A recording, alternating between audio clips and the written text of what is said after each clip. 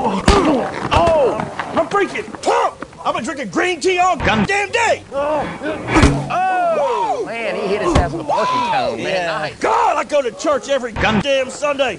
You gonna bring the demons out of me? There you go, you got him. Not with the trash can, buddy. No. You know it's trash. All right, let's get him off. Okay. No. This is my hat now. This is totally my hat.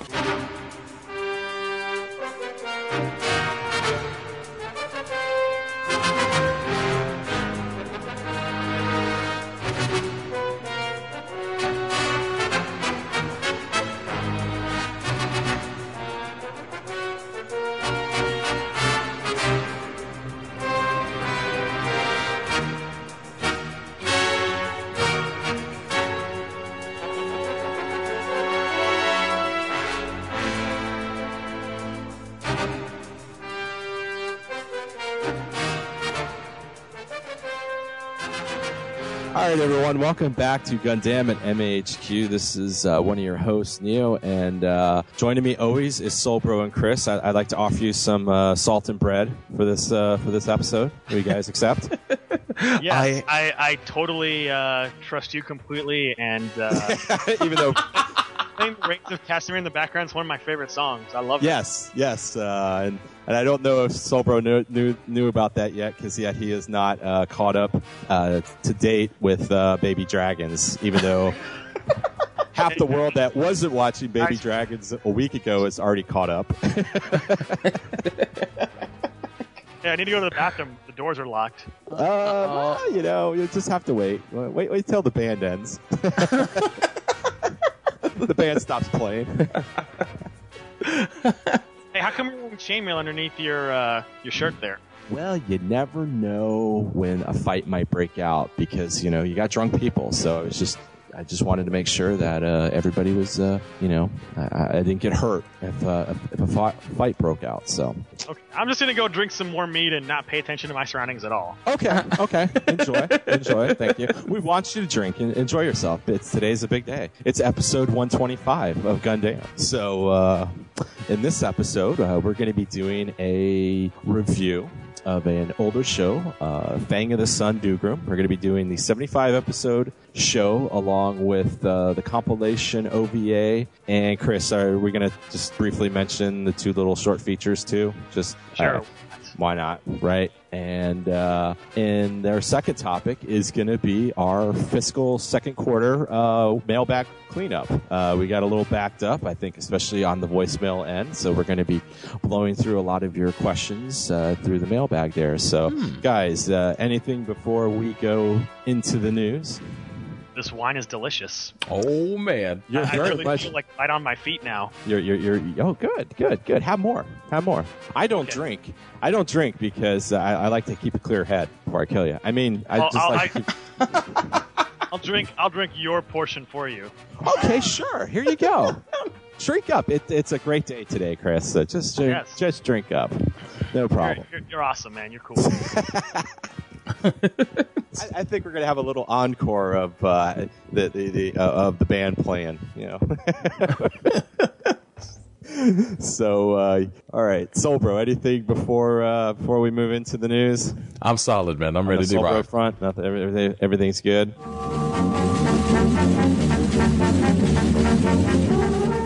All right, so now we're going to be going to some Neo's Listener Submitted News articles, and coming from the Neo's Listener Submitted News articles thread in the Gundam section of the Mecha Talk forum, and coming out of the Lord King, Larry King Memorial Newsroom. You are the king. You are the king. It's your host, Neo, and first one here, and I like the way that Mr. Silver August has put his post here, and I think this. I'm gonna dictate this now. All Sorbet news should follow this format. I like it because he has explanation points, and it says Sorbet News Alert. I like this.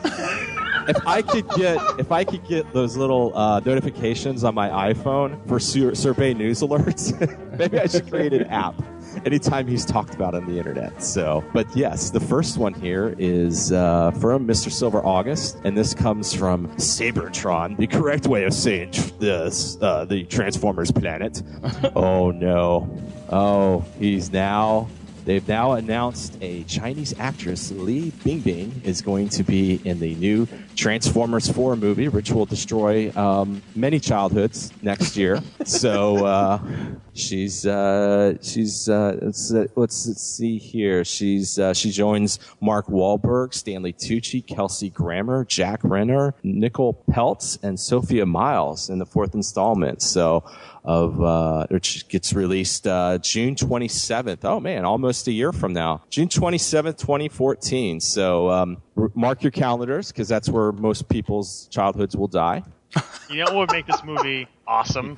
What's that? If Mark Wahlberg was playing the exact same character from the other guys. Oh my God! You know, it'd make it even better. Go ahead. If they brought in The Rock and Sam Jackson. Samuel L. Yeah, they're the new section. What was it? Section 7. I would make it even better. And when it comes to Mark Wahlberg, I would love him to be playing Dignam in this movie instead. Dignam from The Departed. Oh, that'd be awesome too. Oh my God, I would lose my shit. His first sentence of dialogue would make it an R-rated movie. It would, right?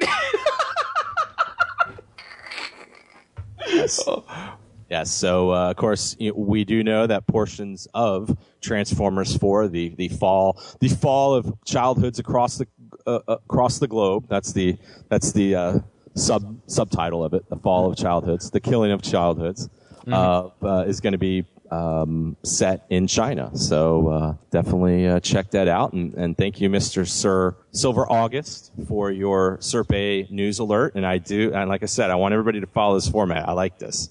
Makes it easy for me when I'm scrolling down here. So next one here comes from Bent Noir, Evil Australian.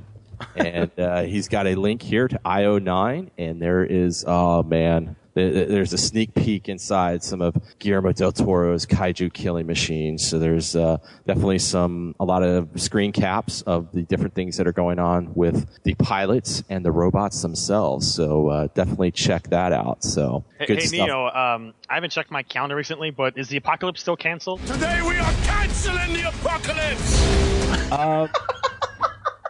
Last time I checked my calendar was Friday afternoon before I left work, and yes, it was still canceled. Okay. I don't know. I RSVP'd for it, but I just want to make sure.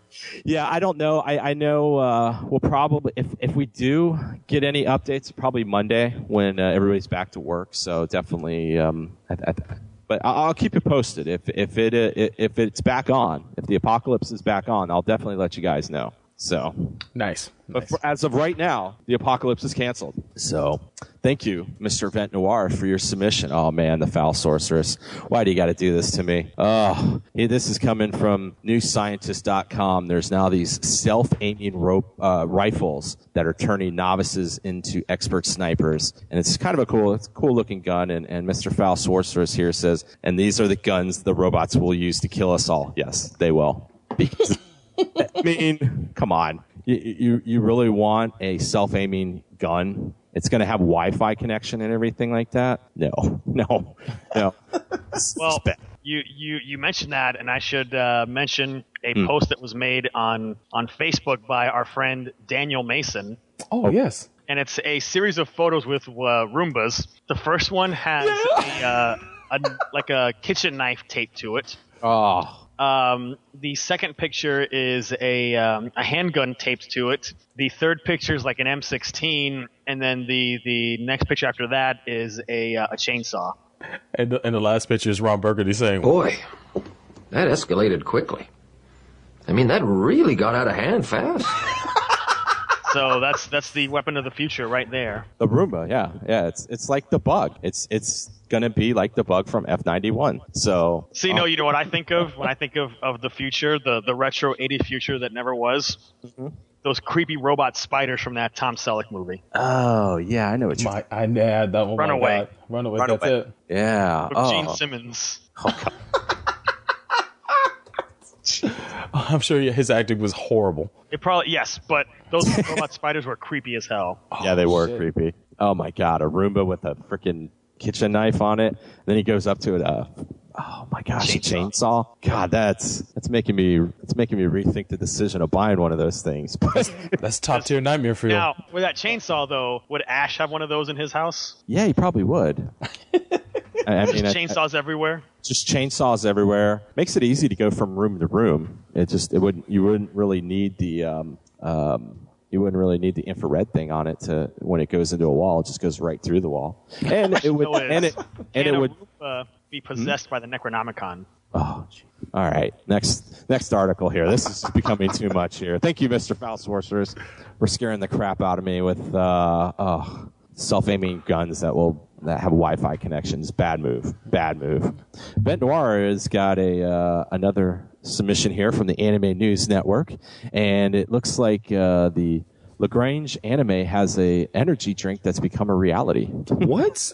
Yeah, there's the Kamigawa energy drink from LaGrange is now a reality, and it's debuted June 1st at the Kamigawa Sea Fest event, and they're only planning limited batches of 50 cases with about 8-ounce bottles. So yeah, definitely check that. Yeah, they're for pretty low price, just $2 US for everyone. So, and they're going to be taking some orders. So definitely check that out. It doesn't say anything about how it tastes, so I don't know.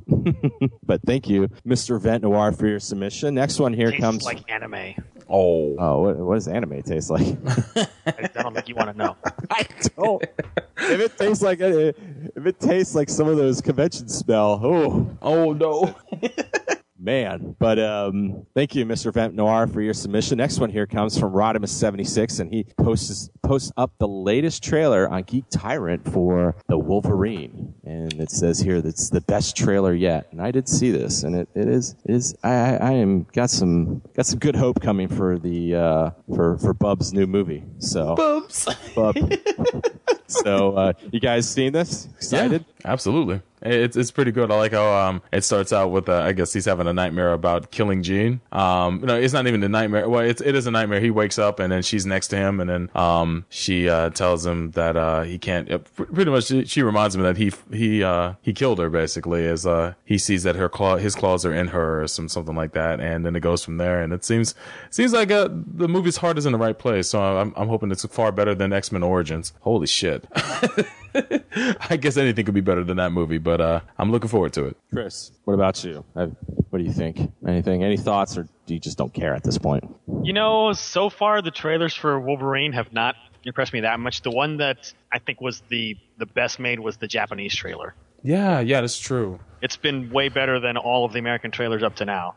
Maybe because it has like more ninjas and stuff in it. Yeah, well, I'm a little concerned, and hopefully this doesn't take away from your news later on. But then don't say it. Well, I mean, let me go through the news. Then I'll forget what it is and won't even say it. But just write it down. Make a mental note. All right, fine. You know what? I'm a news professional. I'll go back to you at the end of the news segment. It's about First Class, but I'll say no more. Yeah, because not First Class, but Days of Future Past. That's what it's about. Because you know how I do I do the news, so I don't know what's coming up. So I don't want you taking away from one of these hardworking posters out there. So thank you, Mr. Rodimus76, for your submission, and I will get back with you, Chris. I'm sorry, Soul Bro. I will get back with you. Indeed. And that's how we do it as newscasters. Next one here comes from Rodimus, or actually comes from Vent Noir again, and it's coming about. It's from IO9. It talks about, I guess, old Guillermo del Toro is hinting about possibly some future sequels to Pacific Rim. So we'll definitely that'll be kind of interesting. So where's he gonna find the time? Unless he's producing them, because that man's work catalog is booked up till like 2020. Well, so he's just saying here that he wants to explore a sequel and just kind of go from there. I mean, there's nothing really stating. His quote here is he basically was quoted saying that he's just going to explore the sequel and kind of go from there. Nothing's set in stone. So, and I mean, I would imagine something like this would be probably 2-3 years from today, from now. So, but definitely some interesting stuff. So, thank you, Mr. Vent Noir.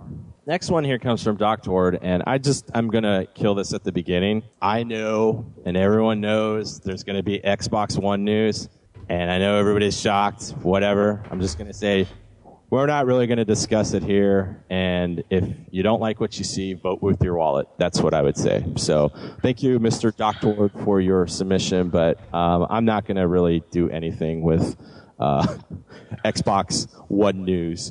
You sure you don't open that can of worms? Let's go. No. I got the can opener. No. And I will chop your hand off. I'll make you Kingslayer. Nice. Chop your hand off. Nice. But no. And like I said, the best way to hurt Microsoft is vote with your wallet.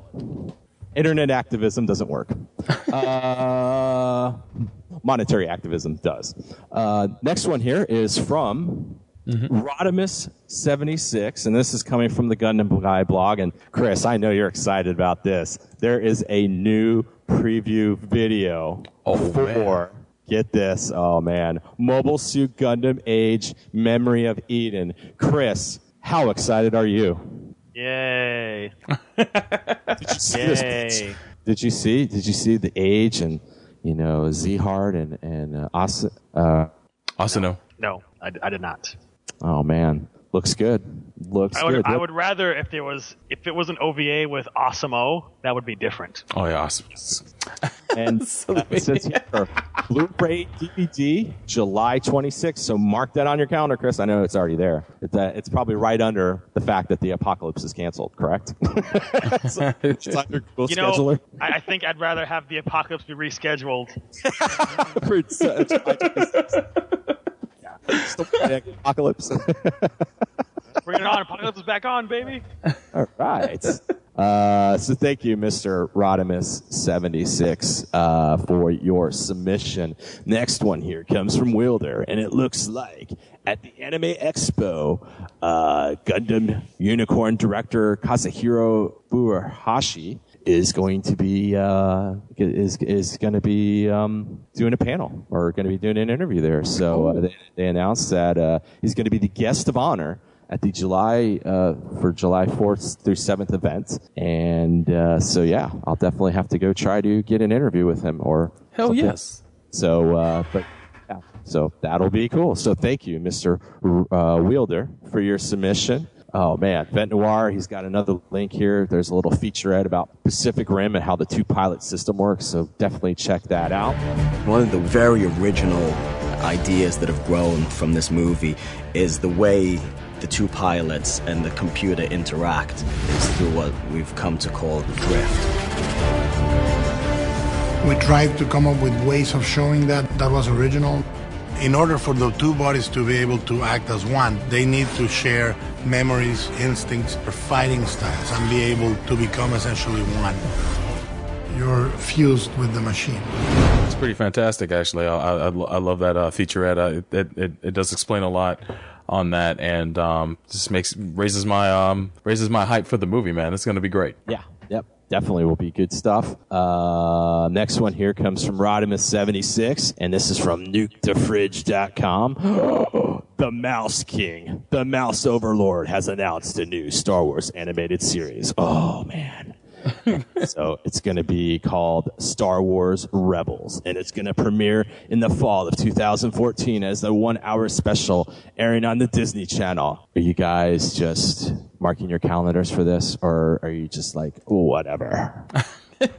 I am marking my calendars, if Same only here. because Greg Weisman is involved. That's the sole reason. That is the sole reason why I cannot wait to see this. And this will pretty much be the first installment with anything with the Mouse King's involvement with Star Wars. So I'm sure that's going to do a lot of excitement there too. So all I know is Greg Weisman is a glutton for punishment because he's yet again working for Disney.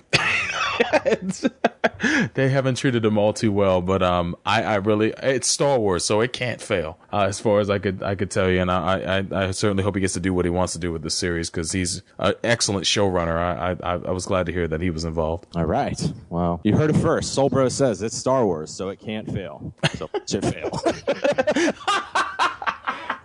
Thank you, Mr. Rodimus76 for your submission. Next one here is from Vent Noir, and he's got a little link to an article on IO9 about, remember a couple episodes ago where we were talking about that really racist mask, that old 80s cartoon, and they had like some very racist episode. He's talking about now they're talking about the power. Remember the time that the Power Rangers battled a Rastafarian monkey monster?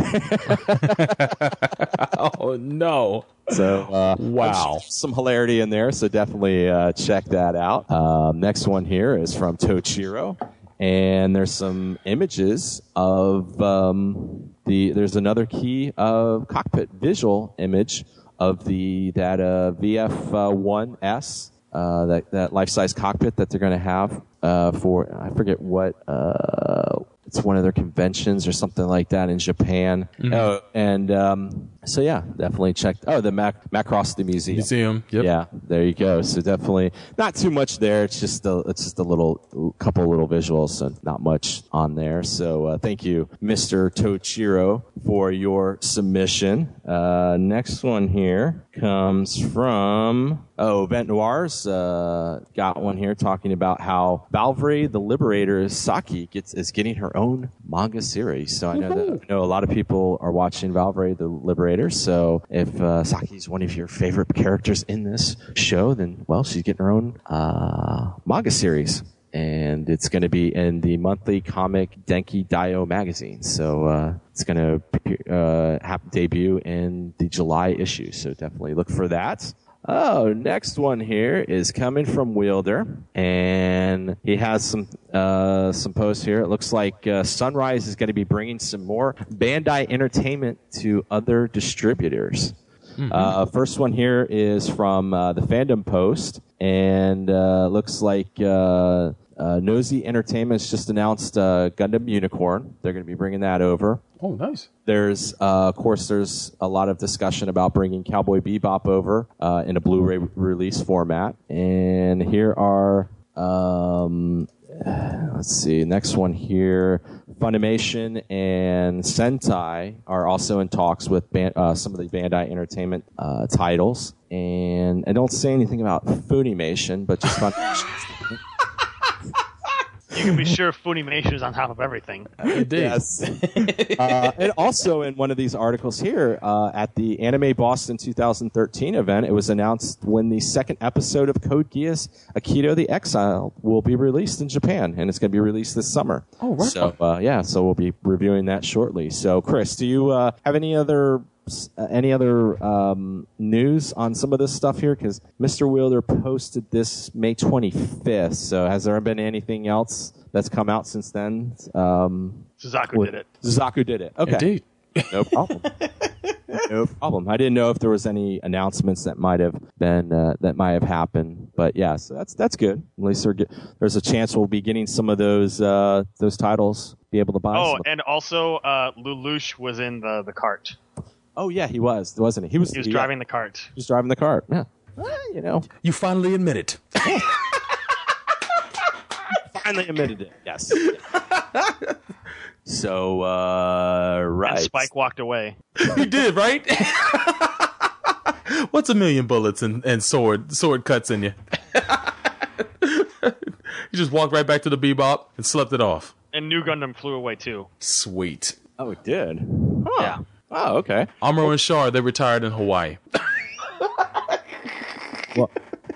Well, thank you for that. Next one here comes from Rodimus76, and it's from the Geek Tyrant. And oh man, you know that Ninja Turtles movie that's going to kill everybody's childhood after? I think that one kills everybody's childhoods before Transformers 4. Mm-hmm. It pre-raped my childhood before it was even made. There you go. Yes. Well, it's been kind of released that Whoopi Goldberg is joining the Ninja Turtles movie. Yeah, I heard about that. There you go. Yeah. She's been recently spotted in a lot of on the set of the filming of the movie, and people are upset about that too because she's playing a female version of a male version of Bern Thompson. The I guess April O'Neil's boss at Channel 6 News was a dude in the cartoon where they're going and making her female and calling her Bernadette Thompson and having Whoopi Goldberg players. So people have lost their effing minds right now about that, and it's like really that's something to get upset about. Yeah, that's never worked, changing the gender of a character, right? And I mean, Starbucks. If they don't like that, they're not gonna like the new Man of Steel movie. Jimmy Olsen's a girl in that movie. It's Jenny Olsen. So suck it. It's never worked. So my life is ruined. It's not accurate to the source material. It's not to the letter. 616 for life. Oh my God. Days of Future Past. Oh. But wow, I can't believe people. Well, I can. I mean, it's the internet. People get outraged about everything. So. Of course. Yes. So thank you, Mr. Rodimus76, for your submission. Oh, speaking of outrage, Mechton GM gives us a link to the Mecha Guy blog, and there's some Transformers 4 alternate forms have been revealed. Oh, really? So, yeah, so I'm sure these will all be hated, and I'd seen these. You mean sloppy pieces of metal, alternate forms? Yes, sloppy pieces of metal, alternate forms. Yes, sweet. Yeah, they've updated Optimus. He's a different type of truck. Little bit more. It looks like he can a little bit sleeker look to him. There looks like there's a Bugatti Veyron. Yeah, I saw that. So I think it's a Charger, and Hound looks like he's going to be joining the Autobots, and he looks like some type of military vehicle. So yeah, there you go. So more outrage. So as you're being outraged about Whoopi Goldberg joining Ninja Turtles, now you can be outraged about some of the Transformers 4 alternate military forms. vehicle, America. Yeah. Thank you, Mr. Mechton GM, for your submission. Oh, the next one here comes from Rodimus76. And all it is, I'm not even going to talk too much about this because he just has a link to the first trailer to Machete Kills, which would be an amazing movie. Cannot wait. Trained to kill. Left for dead. Back for more. Taco time. Yeah, the trailer looks awesome, man. I saw it when I went to go see. God, I forget what movie it was, but we went to go see a movie and they showed it right at the very beginning. The very first trailer they show, and they have an intro with Danny Trejo, who's there talking in Spanish, like the entire intro, and then they let the movie rip, and you're seeing things like what was it? Charlie Sheen? It's now going by his going by his government. Are you kidding me? And introducing Carlos Estevez. I'm the president of the United States, man. Yo, kick some ass. That's awesome. The freaking the cast of this movie is just absolutely ridiculous. Dude, when they shoot Machete down from being hung, and it's William Sadler, man, because he's had a great year, and to see that he's in Machete Kills also just warmed my heart. And then he gets a call from the president, and they shoot him down from being hung in the jail cell. Sure ain't the governor. It's the president. Of course, Mr. President. And then Machete picks up the phone like nothing happened. This Machete. And he takes his orders from the president because he's Machete, man. It's another day at the office, man. Although I will say it's warning to the wise. If you're a pervert, don't try to cop a feel on Sofia Vergara. Oh man, you'll get your hands shot off. You're in for a nasty surprise. Those nipples are erect for a reason. He's Mexican Superman. Hell yes. Oh God, it's good. And I'm just hoping. I'm hoping the Admirals. Is that like Italian Spider-Man? Pretty much, yeah. Man. Yeah, Mexican Superman. You make a great point. Yeah. So, yeah. Thank you, Mr. Rodimus76, for your submission. And God bless Danny Trejo. Yes. God bless Robert Rodriguez. Indeed. Oh, man. Rodimus76 comes back with, he had good news, and then he's got just robot apocalypse news. Oh, man, this is favorite. Coming from the Geek Logie, and oh, man. There's a robot that anticipates human action, and it does what you're going to do for you. That's not good. So, when are we going to learn? The Skynet program? Pretty much. I mean, when are these scientists going to learn? Haven't they watched the tomes? Don't they know this stuff?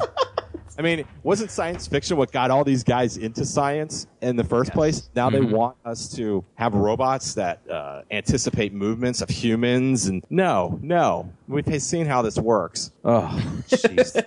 Thank you, Mr. Rodimus76, for keeping me up at night. Next one here is from Vent Noir, and he's got a link here where Guillermo del Toro actually goes inside the heads of Pacific Rim's Jaegers. Actually, literally. So there's a little featurette about some of the things about the cockpits and everything like that.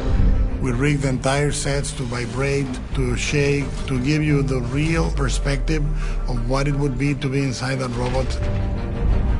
Every movie has to have a portion of analog practical effects to really convey the sense of physical reality of the film. Speaking of Del Toro, some extra news. Oh, okay. Ooh, wait. Breaking news.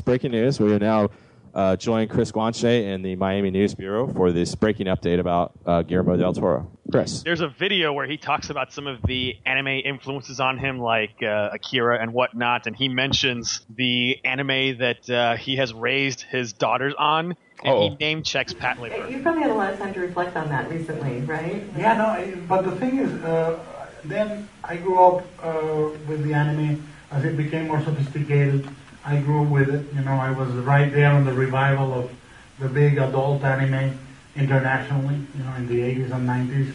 I was right there in the theater when they played Akira. I was in the theater when they played Ghost in the Shell. Followed Mamoru Oshii, followed every anime booming back then, Cowboy Bebop, Trigun, all of that, and I raised my daughters. When my wife and I loved Miyazaki earlier than Miyazaki becoming popular, and we raised our daughters with anime, and we still watch anime together. And both my daughters and my wife are in love with robots. They see a robot and it's like a beefcake. They go, look at that robot's butt. And what do they think of Gypsy Danger? Gypsy Danger, they go, Yeah. He's a pretty studly guy. But they like it, and my daughter has a crush on all the Pat Labor robots. It's safe for me as a parent. How old are your daughters? 16 and 12. So the 16-year-old shows up with a 25-story high robot. I'm okay. Oh yes, the man knows his stuff. Yeah. Nice. Well, it's kind of obvious. Well, it's obvious, but just the fact that he went the extra mile to specifically name check Pat Labor, which people who are probably gonna be like, what the hell the frick is a Pat Labor? We need to sit down with that dude and have him on Gundam, man. Damn. Got to get Dalo in the case, man. Get the whip on Dalo. Yes, indeed. He does need. We do need to speak to him. And man, wouldn't that be cool if Pacific Rim's a huge success, and maybe down the road we could have maybe a Pat Labor movie? Oh, that would be fun. That would be amazing. Is this a transition to Hopers and Dreamers? Oh man, it almost works perfect for that. You tossing the mic? I was just. It's not even a hope or a dream. It's just maybe something that he could possibly think Sounds of. pretty hopey and dreamy to me. Oh, I don't know. I know how I feel at those things. I don't know. Chris is ready to pounce. I was not saying anything more than that. I was just like, could be the possibility. Hey, there's the possibility the apocalypse is canceled tomorrow. So, or reinstated. So we just don't know. But thank you, Mr. Vent Noir, for your submission. Next one here. Comes from Vent Noir again. The Gunbuster manga has ended. Oh man! Yeah, it's coming from the Anime News Network, and it reported that the manga adaptation of Aim for the Top Gunbuster will end in the July issue of Kadokawa Shoten's Young Ace magazine. So they'll be wrapping. They have a Gunbuster manga and Ava manga both ending at like the exact same time. Are they both done by Sadamoto?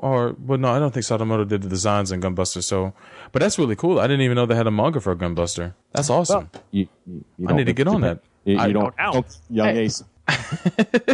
Well, it's funny because I can understand why it probably never got published here, but the Eva manga got published here, and I bought every volume that's come out. So to find out that there was a Gunbuster manga, I'm interested in picking it up so I can read that too. So that's good stuff. Yep. There you go. So thank you, Mr. Vent Noir, for your submission. Man, Rodimus 76 is coming with some he's coming with some Robot Tomes news. Looks like Blade Runner 2 has got a screenwriter. And this is coming from the Geek Tyrant. And Ridley Scott has hired Michael Green to write the script. He's one of the writers that worked on Green Lantern. Oh, no. Okay. So is that a good thing? Chris, I hear from the tone of your okay that something needs to be said about this. So I pass this over to Chris. Chaos Theater listeners will know how much of a devotee I am of everything Philip K. Dick, in particular Blade Runner. Okay, so Green Lantern screenwriter should not touch anything ever again. Oh, damn. Can't the brother just get one bad movie? Damn, I mean... Not even the Asylum should hire them. Oh, shit! God dang. Not even the Asylum? I'm going all scorched earth here. Oh, my God. So, you got that. Why does there need to be a Blade Runner 2? And, honestly, after the horrible train wreck that was Prometheus, I don't want to see any other old Ridley Scott movies get sequels. Yeah. The only thing that could make this worse is, if after this Green Lantern screenwriter does his draft, the news comes in, Damon Lindelof to do a rewrite. Oh, Jesus. Because then I'll start flipping tables. Tables will be flipped. I'm looking at his resume on IMDb. He's apparently working on a screenplay for The Flash. The adaptation it's going to be just as awesome as Green Lantern. He wrote for Heroes. He wrote for Everwood and Smallville. Heroes, even better. Oh boy, he wrote for a show I actually enjoyed called Kings with Ian McShane, and I thought that show was really good. But outside of that, I haven't seen too much of what he's done. But yeah, if I was just to judge it off of Green Lantern, nah, son.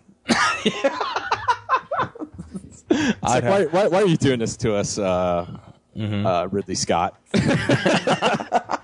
Like Chris said, first you don't need a Blade Runner 2, and then secondly, you're gonna give the guy that wrote Green Lantern. Yeah, this is just it's got double fail written all over it, man. Oh, no good. So, thank you, Mr. Rodimus 76 for that. What kind of dialogue would Harrison Ford have in this movie? Oh God, can you imagine? I can't wait for the I can't wait for the mumbling. It's gonna be great. Unicorn and existential crisis. Riveting. Nexus. Tears and rain.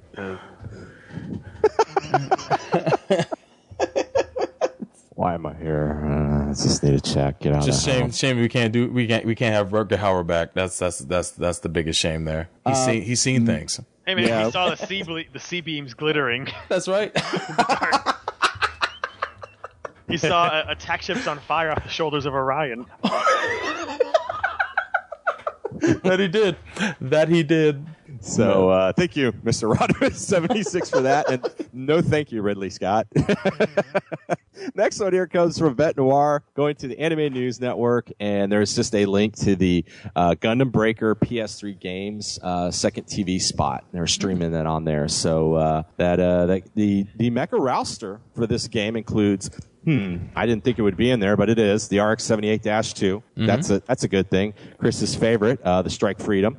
The 00, the Zaku 2 from Mobile Suit Gundam, the Sazabi from Char's Counterattack, the Shinanju from Unicorn, the God Gundam, or what was it, Burning Gundam on Cartoon Network, the Gundam Astray Red Frame, the Sun Suzuwawa from 00, and the Unicorn Destroyer Mode from Mobile Suit Gundam UC. The game is planning to ship on June 27th. So, and they're also going to release the game for the PS Vita later this year. So, definitely check that out. Some cool stuff there. Next one here is from Vent Noir again. Man, he must have had a ton of internet time in the prison this week. All he's doing is posting stuff. Maybe he traded all of his smokes for internet time. time. Yeah, exactly. This is coming from Newsarama.com, and there's going to be a Pacific Rim graphic novel that organically leads to the film. So, yes, I'm going to have to go and buy this. Oh, man. Comic shop. It's the release date is July 12th, so I got a little time here, but it's going to be a 112-page hardcover published by Legendary's comic book division, and it's going to be distributed by Marvel, and it's called Pacific Rim Tales from Year Zero. And so it's going to be a little bit of a prequel showing the human piloted Jaegers fighting the kaiju and stuff like that. So wow, and it's also got an interview here with I think this guy's the writer, Travis Beacham. He's the writer of the movie, I believe. So check that out. So guys, you getting kind of excited? I think I'm going to have to buy that. I'm going to have to mark something on my calendar. I got to pick. Apocalypse is still canceled on July 12th. So if it's not, if that's the case, I'll definitely have to pick this book up quickly because I'd love to check this out before seeing the movie. There you go. You've heard it first from Soul Bro. I want the whole experience, man. Fully immersed in Pacific Rim, man, and then I will watch Atlantic Rim just before it, so I can purge. I can purge myself before I go see the real deal. Right. And thank you, Mr. Vent Noir, for this. And Arbiter Gundam has got a very disturbing article here that he links. I'm not going to give too much about this, but it's on Discovery.com, and it says Why Humans Love Robots, and I call them traitors. It's going to be talking about how people are obsessed with robots. I'm obsessed with killing them, and so I'm not going to read this. But thank you, Mr. Arbiter Gundam, for your submission there. And then Vent Noir has a link to IO9 talking about the first mind-controlled exoskeleton. Oh, nice. So it's got a virtual reality interface and stuff like that. So maybe that's what we'll need to kill the robots when they rise up to try to kill us. So thank you, Mr. Vent Noir, for your submission. Next one here comes from Rodimus76, and it's from the Geek Tyrant and Josh Whedon. You guys have heard of him, right? No, never heard of the man. Makes movies. Well, it says that they're intending to make Avengers 2 with Robert Downey Jr. Quote here, he says, he is Iron Man. He is Iron Man in the way that Sean Connery was James Bond. I have no intention of making Avengers 2 without him, nor do I think I'll be called upon to do that. I don't think it's in my interest, Marvel's interest, or his interest, and I think everything will be fine.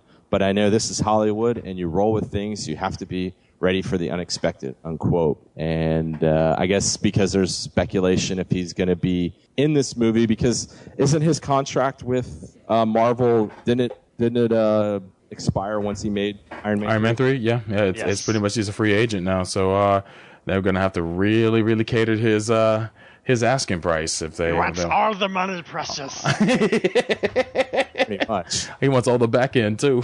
Holy shit! He wants to be Tony Stark after this. He wants to have Tony Stark's bank account after this. So, he will be a billionaire once by the time Avengers 2 rolls around. That I can. I mean, just from the back end and the merchandising deals and whatever he gets, man. I don't think it's that high, but man, I don't know. Once again, Soul Bro, he'll be a billionaire. It'll be close. It'll be residuals and DVD sales. He made at least $50 million off of the Avengers, and so far Iron Man 3 has made $1.2 billion worldwide. So he's probably made at least that much more. And that's up front. And I know he's getting back end, and I know he's getting a cut of the when it comes to the merchandise and stuff like that too. So, and at the end of the day, it's got to add up to a lot. Yeah, but $1 billion's a lot. So, but that's quite a bit. True. So, but yeah, so it looks like Robert Downey Jr. should be in Avengers, but like you said, you just never know. Next one here comes from Kaon73, and he's got a YouTube video that he says here, Ghost in the Shell Section 9 is powered by Microsoft. Oh, no. There's some shameless product plugging in this video. Oh, my God, the Surface? Oh, come on. Damn it. It always seemed like Section 9 was able to do stuff online. I didn't know they were powered by Microsoft, but I guess they are. Wow. So, thank you. Do they use Windows Phone? Oh, no. I just escaped that shit. Now Ghost in the Shell is pulling me back in. No, I don't want to see that nonsense. Oh, thank well. you, Mr. K-On73 for your submission. And thank you, everyone, for your submissions to Neo's Listener Submitted News Articles thread. And if you ever have articles there, just post them in the thread in the Gundam section of the Mecha Talk forum. And now I will go back to Solbro. Solbro, what were you going to talk about earlier? I don't think it came up. Yeah, I don't think it came up. So you see how I do this? Well, yeah, I see how you do it, sir. Back to you, Solbro. What were you going to spoil? Before we transition out of the news, right. Wolverine and the X-Men, someone had joked about that being the next movie coming out. Of course, I'm referring to Days of Future Past. It was funny. Patrick Stewart was at a convention just this week, and he had mentioned that he just came from the set of filming his scenes in Days of Future Past, and that a lot of the cast members from the previous X-Men movies are coming back to do scenes in the film, which of course we already knew from all the information dropping.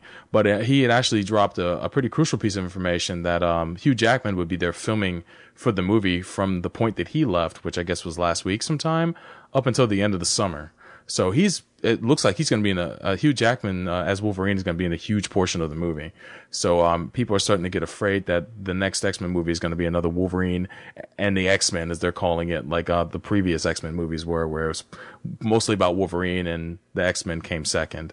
So it's just a concern of mine. I know it's Bryan Singer directing the film, and I'm hoping that this film will end up being an ensemble piece like First Class was, because it's still written by the people who wrote First Class. But since Bryan Singer's directing it, he might change a few things up to give Hugh Jackman more screen time. So I like Hugh Jackman, but I'm afraid it's going to be more in the line of the X-Men movies. And I liked what was done in First Class, and I don't want to see that get upstaged again. So that's what I was going to bring up. So your issue is probably one of the most popular Marvel characters. Yeah. Is going to get a little bit more screen time, which financially makes sense. But I mean, Wolverine's already got a movie coming out this year, and I love to see his involvement in the X-Men movie. But I do want to see.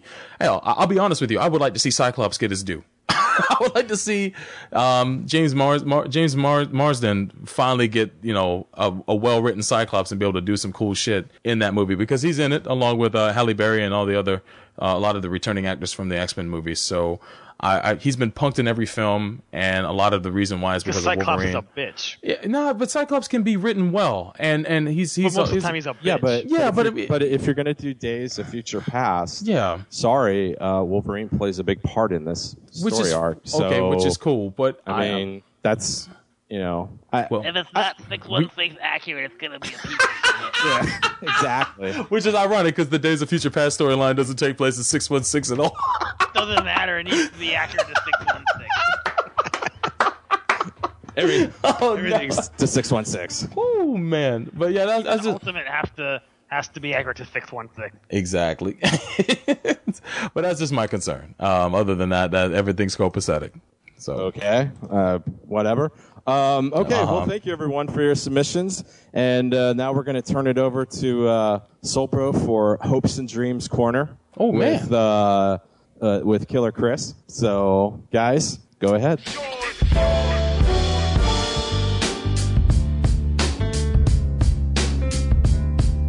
Well, all right. Won't you be my hoper? Welcome to the Hopers and Dreamers Corner with your host, of course, Solbro Ryu, and the killer of hopes and dreams himself, the webmaster Chris. And I guess the first submission, we'll only do like these two right here because they're actually pretty lengthy. But the first one is from the Lightning Count, and thank you for your submission. He writes, I could ask about a Region 1 and English dub Gundam X DVD release, or Season 3 for the Big O, but I have a very special dream from a guy named Chris. And he cites Chris from a MHQ article article that's dated for September 19th, 2000, in the year 2000. Damn, are you telling me 13 years ago? Almost 13 years ago? That's crazy. But Chris wrote, yes, Escaflowne is edited. Oh, actually, Chris, do you see what I'm reading right here? Because to have you read it would be awesome. If you don't, I'll just read it. But I don't have that up on my screen. It's okay. It's all right. Here we go. I will read for Chris. And he wrote way back when, yes, Escaflowne is edited. However, it is the 4th new anime series to premiere on TV this year. Before 2000, there were only a handful of anime series on TV. Anime is here to stay, and after experiencing these first few rough years, the day will arrive when executives open their eyes and realize they don't need to edit shows to gain ratings. Anime is something that can sell itself, and fans will watch it without any modifications. He cites his source, and then he goes on to say, I'm curious to hear how Chris will react to the Chris of old, about anime being here to stay and TV execs opening their eyes to it. Should be fun to hear the verdict. Will he have to crush his own hopes and dreams? So bro, say it ain't so. Man. Well, I'm mind deaf. I am. And I'll turn the mic over to Chris to give his response to his 13 years ago. Crush him, Chris. Do it. Don't spare the sword. He's a stupid kid and doesn't know what he's talking about. Yeah, but you know what though? Technically, anime is still on TV, so it is here to stay. So technically, you were correct. I mean, it may be wheezing and coughing. After I wrote that, you had like 4 kids come along. Oh my God! Of course. Yeah, that's true. The master butchers of anime. But technically, it is still around, so you weren't wrong. It isn't coming out by the truckload anymore, but yeah, I didn't say that. And anime. At least we have uncut streaming now, so there is that. But no anticipated streaming back then. Yeah, at least you are right to some extent, to be honest. Especially with streaming, anime is readily accessible now. It's not some underground niche thing that you had to go out of your way to get. Even on the internet, it wasn't easy to get back in the day. But we live in the age of streaming, and although it's not condoned, torrents and just anime is easily obtainable now, and it's part of the culture now, and people recite and reference things from anime. And Dennis, oh my God, Dennis must have dropped in for a second. He cut it to the combo, but it's readily accessible and people reference it, and now it influences movies, the influenza to movies and all that stuff. So if anything, old Chris was right, just not in the way he might have expected. So. I just think this guy's trying to get you on something, Chris, again. Oh yeah, because it's always because God forbid that something I wrote 13 years ago. You were wrong, right? Yeah. Not wrong, but could not be foreseen how things would turn out, and now Monday morning quarterbacking 13 years after the fact. What can you do? Always turn it back on them, Chris. Great. Reverse that counter. But thank you very much, Lightning Count. That was very insightful. I appreciate it. And the last submission here is from Silver_August. And he writes, I'm going to be that guy, but honestly, all I got is... That guy? That guy. That guy. That guy. That thing. Who's that effing guy? But he says, but honestly, it's that all I got is A, mecha related, and B, within the realm of possibility even for me.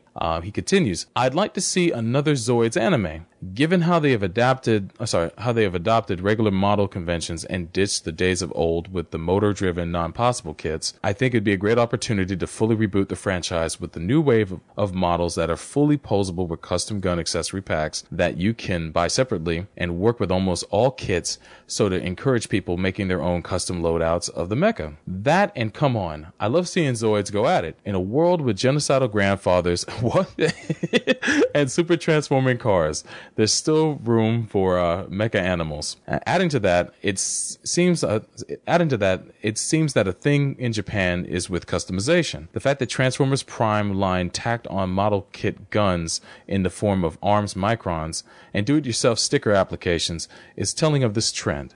So why not let Takara Tomy have something that is flat out models that encourage customization? Personally, I welcome that. I love it when I see people take models of whether it be Gundam models or anything else and put their own spin on it and customize it and make it their own. Because you can just build the model and put it on your shelf, or you can do something that makes it stand out. Or you could do the Soulbro and have somebody else build the model. You're right. You're right about that. That's right. You can be Soulbro and not have the gonads to build your own model.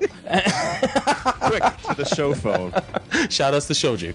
But yeah, I think that's pretty cool. Yeah, and I mean, I'm not a big Zoids fan, but I mean, if those are the models you enjoy building in this day and age of model building, it would be cool to see the new way that models are designed. Let Chris crush the dream. Oh yeah, well, Chris, please take the floor. Zoids, whatever. not enough for me to even care about. Oh, man. Soulbro was reading all that stuff about Zoids and motor driven and all this. I didn't know what this guy was talking about. So.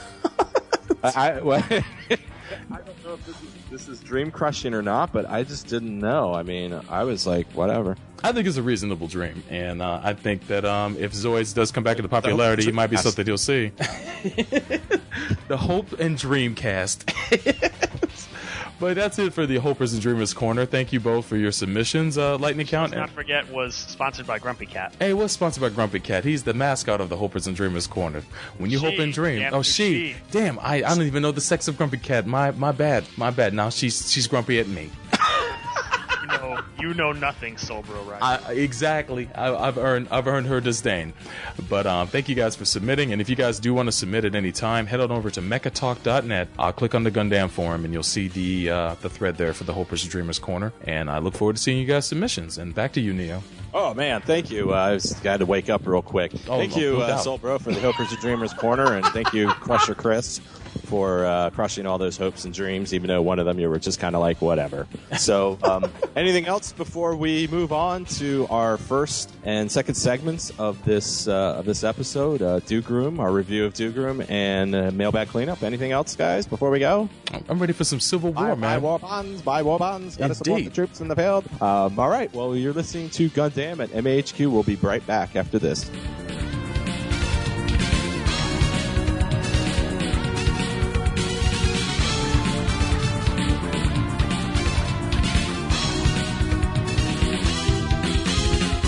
Don't talk down to me like I'm a kid. I totally dig being on my own. Plus, I can eat all the pizza I want.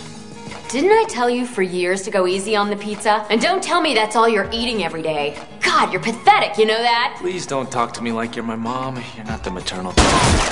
That's enough. Look, you better explain this. I don't give a damn about your personal lives. Start talking. What do the Anime Addicts Anonymous hosts think of My Little Pony? If you're a dude older than 12, you really should not be watching My Little Pony. And if you are, go eat some chicken wings. Anime. I'd rather watch the Smurfs. Smurfette was hot. Addicts. I'm pretty sure I set a few My Little Ponies on fire when I was a child. Anonymous. No, that's cool. I'm just saying that, like, My Little Ponies burn real nice because they're made of plastic. Podcast. Visit us at AAApodcast.com, iTunes, Facebook, and live from Japan on Ustream.tv. Greetings, I am Andrew Cook, the host of Pretentious Internet Theater. Each month, I bring you the finest in literature that internet fan fiction has to offer. Join us, won't you? At tinyurl.com/pitpodcast. Remember, there is much drama on the internet, but only the best makes Pretentious Internet Theater.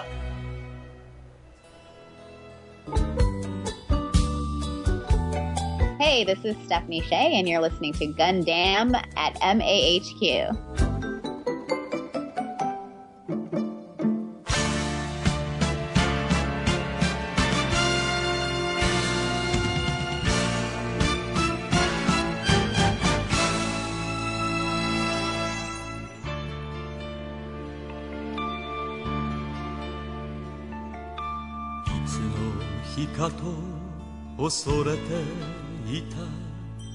いつの日かと夢見ていた心目覚め翼広げて旅立つ日だぐらつなぐ鎖断ち切り心縛る Welcome back to Gundam at MHQ. This is Chris, and we are going to jump into an anime spotlight for a classic title, something we haven't done in a while, and that classic title is Fang of the Sun Dougram. It's a series from way back in 1981, directed by Ryosuke Takahashi, and ran for a staggering 75 episodes. Jesus. Which was then followed by his next work, a little series you might have heard of called Armored Trooper Votomes. Mm-hmm. Never heard of that. Oh, well, it's obscure. It's pretty mecca hipster. How are the characters? Are any of the characters interesting or badasses in Votomes? There's a guy who kills lots of people, and it's cool if you haven't heard of it. Okay, cool. I'll have to check that out. It's too underground for you, probably. Oh, Gundam hipsters back, people. Nah, yeah, I don't think I like it. So Dougram came on the heels of the Real Robot Revolution that was started off by the original Mobile Suit Gundam, and really takes that theme and runs with it in ways that Gundam did not. Mm-hmm. And probably, from the high point of, the Real Robots in the 80s, it might be perhaps the most realistic Real Robot show of its time. Oh, wow. Yeah, I could see that. I can see where you're going. So here's the story. You have this planet called Deloyer, which is a colony of the Earth Federation for 150 years. And the Earth Federation is made up of these 7 nation states. Mm-hmm. And they're all exploiting Deloyer for mineral resources and food, because 40% of Earth's food and natural resources are supplied directly by Deloyer. So basically it's sort of a space extraction of, the Western colonialization of, Africa, Asia, all these other parts. And you have similar things of, mistreatment of the local populace, lots of resentment for these colonial masters, pent-up desires for independence and rebellion. Mm-hmm. And at the start, we actually have, they're kind of pulling like a Victory Gundam, because it literally starts after the series has ended. That's true. Showing us the Dougram in ruins. Mm-hmm. And then we jump to earlier, which is not the beginning of the story, but in the middle of the story, where this guerrilla group, the Fang of the Sun, is doing a job on a Federation train just so that you can have the title Mecha appear in the very first episode, because otherwise it doesn't. So it kind of establishes our characters. We have the Fang of the Sun. It's a group of Deloyerans, and Kryn Kashim, a young Earth teenager who pilots the Dougram. And immediately after that, then, with the second episode onward, we go back to the beginning of the story, and we find that Kryn's dad is Denon Kashim. He's the chairman of the Earth Federation Council, which is having a meeting on Deloyer. Mm-hmm. And it gets taken over by this representative of the 8th Army named Von Stein, who has declared the independence of Deloyer. So Kryn is concerned about his dad and rushes over to Deloyer to try to help, but his brother-in-law, Rick, who's in the military, tells him, like, look, what are you going to do? You're a kid. You don't belong here. But Kryn wants to help anyway, and since he's already had military training in the academy, he gets recruited as a mecha pilot for the combat armors that are used in this story. So you have this whole initial storyline of Von Stein and his independence group, which really turns out to be a plan between him and Denon Kashim from the beginning to sort of take the spark of Deloyeran independence, mm-hmm. co-opt it, and snuff it out before it gets to build up on its own, and to also root out anyone in the Federation Council who is sympathetic to Deloyer, because in the end, Denon has all of them blamed for this rebellion and puts Von Stein in charge of the 8th Army. So it's quite a brilliant maneuver to suck the life out of an independence movement before it even starts up. And it works for a while. But as the story goes on, Kryn sees that, this world of privilege and wealth on Earth that he has lived his entire life, and the reality of the way that the Federation mistreats DeLoreans, the two are in conflict. And this is especially apparent since he had met Rocky and some other DeLoreans on Earth, and then runs into them again on DeLoyer, and he finally is forced to make this decision that, you know, Earth is wrong and mistreating people is wrong, and he ends up joining the DeLoyerans and is recruited by this Independence leader, Professor David Samelin, to pilot the Dougram, which has been specially developed to fight on DeLoyer's unique atmosphere and counter the X Nebula effect. So Kryn teams up with Rocky and all of his friends, who initially are very skeptical of him, but they end up coming together and they start fighting against the Earth Federation, which throughout the course of the early part of the story is a lot of back and forth of different engagements. Eventually they head to some other areas. They lose a comrade and gain a new annoying comrade. They cross over the ocean, and it's all part of Samelin's plan to bring together all of these disparate rebel groups and unify them into an actual functioning army, which they end up doing. And thanks to the exposure of some really bad goings on in the military, where a Earth commander was forcing DeLorean soldiers to execute DeLorean rebels, you have a full-scale revolution in the 8th Army, which is made up of 80% DeLoreans. Jesus. And once this news gets out, all of these DeLoreans start defecting from the Earth Federation and joining the People's Liberation Army, which starts winning all of these battles and gaining lots of public support, which forces von Stein to have his now smaller army resort to guerrilla tactics to try to counter the momentum of this People's Liberation Army. So Samelin's goal at this point is to capture the spaceport that all of these ships have to come through from Earth, and use that as their trump card to force the Federation to acknowledge their independence and go away. Unfortunately, along the way, one of his right-hand advisors, a loser named Carmel, who is just a total coward and a weakling, he launches a coup d'etat, locks up Samelin, and has this misguided idea of negotiations with the very scheming Earth agent Lecoq. And through his own actions, literally ends up snatching defeat from the jaws of victory. So we find here, as the series is winding down, that he has declared DeLoyer's independence, which has been acknowledged by Earth, but really it hasn't, and it's just a false peace because Lecoq is completely untrustworthy and disingenuous. So the Fang of the Sun, they're forced to keep fighting on. A bunch of people die, and in the end, they sort of scatter in their own directions to try to build a new future for themselves in a way other than fighting. So a lot of ground is covered in this TV series and the compilation movie. So we'll get into more details about some of the plot. But Silver, what did you think of the story that played out over these 75 episodes and the characters? Well, man, Dougram.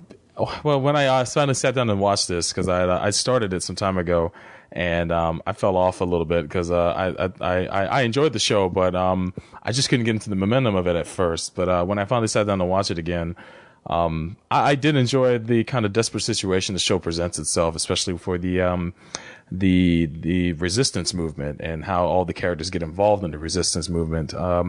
You've got Rocky, who has got one hell of a receding hairline. And the fact that he's kind of easygoing dude when you get first introduced to him and his crew. They're just ne'er-do-wells hanging out on Earth as part of their bicycle gang, and they're just people who are just living life and just traveling and pretty easygoing. But once they head back home to DeLoyer, you kind of see what they were running away from, which is kind of the oppressive boot of the Earth forces and the kind of the vice grip that Earth has them in for supplying all their resources. And when they start twisting the knife and going after rebels and whatnot and killing people that they know, you do get invested in the story. And I enjoyed Rocky's character probably more than most of the characters in the series, even though they didn't do a lot with him in the middle. outside of that, of course, Kryn is a fun character to watch. After a while, he just became the pilot of the Dougram, but any episode that did involve him was pretty solid, and his connection to his dad was always an interesting faction of the story. It reminded me of there's a video game series called Suikoden, and the conflict between him and his dad, where they're on opposing sides, and his dad is pretty much leading the aggressors in this conflict. The fact that he had to pretty much raise arms against him, reminded me of the conflict that's in Suikoden, where you play the main character and his father's a general on the side of a kingdom that's oppressing the populace. And I thought there was a little bit that was similar to that, and I think maybe Suikoden borrowed from Dougram in that respect. But how the whole crew gets together, the death of a particular character, Festo, man. I was joking. The longest teased grenade ever, dude. Man, it was like fucking. It was like Final Destination. You see it bouncing inside of the sidecar. I was joking with Neo when we were streaming. I told him follow the bouncing grenade. That's exactly what that whole episode was. And then when you finally start to see him celebrate the fact that he saved the day, he's freaking riding the sand dunes like he's Evel Knievel. And as he explodes with excitement. Oh my God, dude! It's like he went out hard body, and I didn't expect to. I expected maybe they would find some bullshit way to bring him back. They kind of do, but in an annoying way. They do in a very annoying way. And when you think about it, the way they bring him back is by way of a replacement character by the name of Giorgio Jordan, who's much shorter than he is, and but he is really stupid and annoying and ridiculous. But Giorgio comprises the majority of the series. Festo dies in episode 17. Giorgio shows up like maybe episode 20 or 19. Like, it's not too long before Giorgio shows up, and when he does, he is in the show. I thought he would get killed, just like, in some wild way, like Festo did. You were hoping. Because I love Festo. I love that dynamic that Festo had with Heckler. Because when they introduced Heckler in like the mid, Heckle, in the teen, Heckle. When they introduced Heckle in the middle of the teens, I didn't think Heckle would even join up with them. But the dynamic that Heckle and Festo had was outstanding. I love the fact that he would call him nerd, and Heckle started to bite back, and they had a pretty good rapport. Then they must have realized that after they killed off Festo, so they go ahead and they introduce Giorgio and try to reinstate that, and it's not the same. It's not the same at all. And Giorgio's just so stupid. He is so dumb. I mean, I like the fact that Festo returned to the show in some way. I'm sure it's the same voice actor that played him. No, it was not. It wasn't really? Wow. How could you not tell? I mean, oh my God. I thought maybe he was just like doing it differently. So, Giorgio's voice actor is the same guy who plays Vanilla in Votoms. That guy has one of the most distinct voices in anime. He also played Buggy the Clown in One Piece. His voice is so high-pitched and shrieky, you cannot confuse him for anybody else. Yeah, I thought maybe he was trying to play it low-key as Festo, but yeah, when they bring in Giorgio, that may be one of my complaints about the show, is that there is a little bit of inconsistency when they introduce the Fang of the Sun, when they're first getting their weapons and they wear their new costumes. They're kind of what'd you call it? Oh, they're freaking caveman uniforms. The caveman uniforms. Why does that is a weird thing. It's like here they're got like these apocalyptic Earth uniforms on. Not even really uniforms. It's just like cutoffs and stuff. And everybody else has just got normal uniforms. And here these guys are with, it looks like almost like rags. Dude, it looked post-apocalyptic. Kryn has his nipples exposed more in anime than like almost every other hentai character combined. Yeah, I know. It's just ridiculous. It's like, I mean, you did see people here and there in the resistance movement wearing the same kind of outfits, but more often than not, they were just wearing regular street clothes. Yeah. And I figured somewhere along the way, once Heckle got introduced and Giorgio got introduced, and they wore their regular street clothes throughout the rest of the whole series, that they would finally, take up, regular clothes, and they would give them a costume change halfway through. Oh, hell no. They still let action figures throughout the entire series. And I thought, okay, that was, what's that? Even No Name, who wears his shorts out in the snow. Nanashi was a wild character, and I understand he was kind of a nature boy kind of character. But yeah, just to have him go around with no shirt on. the whole show. I didn't even wear shoes. No, he wore sandals. He wore sandals. Yeah. But the show had a real wild cast. Another character I liked was Canary. She was one of the, I guess she's an early representation of a really strong female character in a mecha show, and one that's not useless and just eye candy. That of course that character shows up later, but but overall, I like the cast. I thought it was in a very eclectic cast. The aggressors, when you factor in a character like Zaltsev, who was a general for the Federation at the beginning of the series, and then later on becomes their ally. I really enjoyed his character and how he resurfaced in the series. What was the name of the turncoat jerk that ends up shooting the shit out of the main villain at the end of the show? I forget his name. Destin. Yeah, I liked what they did with his character. How he started out, an idealist, and then turned into a scumbag. And then at the end of the day, ironically, he's the guy who turned the tide for the entire situation at the very last episode. So I thought it was an ironic fitting fate for him and for old Lecoq. What's funny is that Destin started off as Samolin's right-hand man, but secretly was working for Lecoq. And then Carmel is Samolin's right-hand man and betrays him because of Lecoq, which, if anything, proves that Samolin is really bad at choosing right-hand guys. No doubt. Yeah, he is. He got better at it towards the end of the series, but but still, he made some really bad choices. Much to his top guys. Much to his detriment. Another character, I'll wrap this up, but one other character I really enjoyed a lot, and you didn't get to see much of, was Bucks, the old man who gave the guys their weapons at the very beginning. Opened his eyes. Yeah, I was joking with Neo. It's like, yo, dude, that's anime Ed Wuncler, bro. It's like that dude. His eyes. That dude's straight Ed Asner, man. Anytime he opens his mouth, I've just expected Ed Asner's voice to come out. Same here. I wish it would have happened at least once, but his character, as little as you got to see him, plays a big factor in the later episodes, and it was always fun to see how he interacted with the group and how he always hooked them up. He was the guy with all the right contacts, and he's a guy you want to have as a right hand man. But I thought the structure of the show was great. It meandered a little bit in the middle. There were some arcs that could have been cut a lot shorter, and there are some Monster of the Week moments in the show. But I mean, that's you could say that for a lot of shows of that era, but it is a first when it comes to what you had mentioned, where it was a real robot show that I guess was feeding the need for a real robot show, because Gundam had come and gone, and then when it went, people finally got turned on to the show and they wanted more of something like that. So it was the perfect window for Takahashi to do a show like this and have an audience to watch the show, which I guess was why it was successful enough to run 75 episodes. And I'm sure the audience of his day could really enjoy watching it. Could a show like this last in today's age? I ask you guys, would you think a show like this, if they made a show like this, do you think it would run for 75 episodes or? No, it was a product of its time. Cause it is. Dougram, if you look at it, did a lot of things that no Real Robot show had done at the time or have done since. Like, for example, in the early teens, there's an episode where they're being chased in this barren desert by the Federation, and they're all starving. Yeah.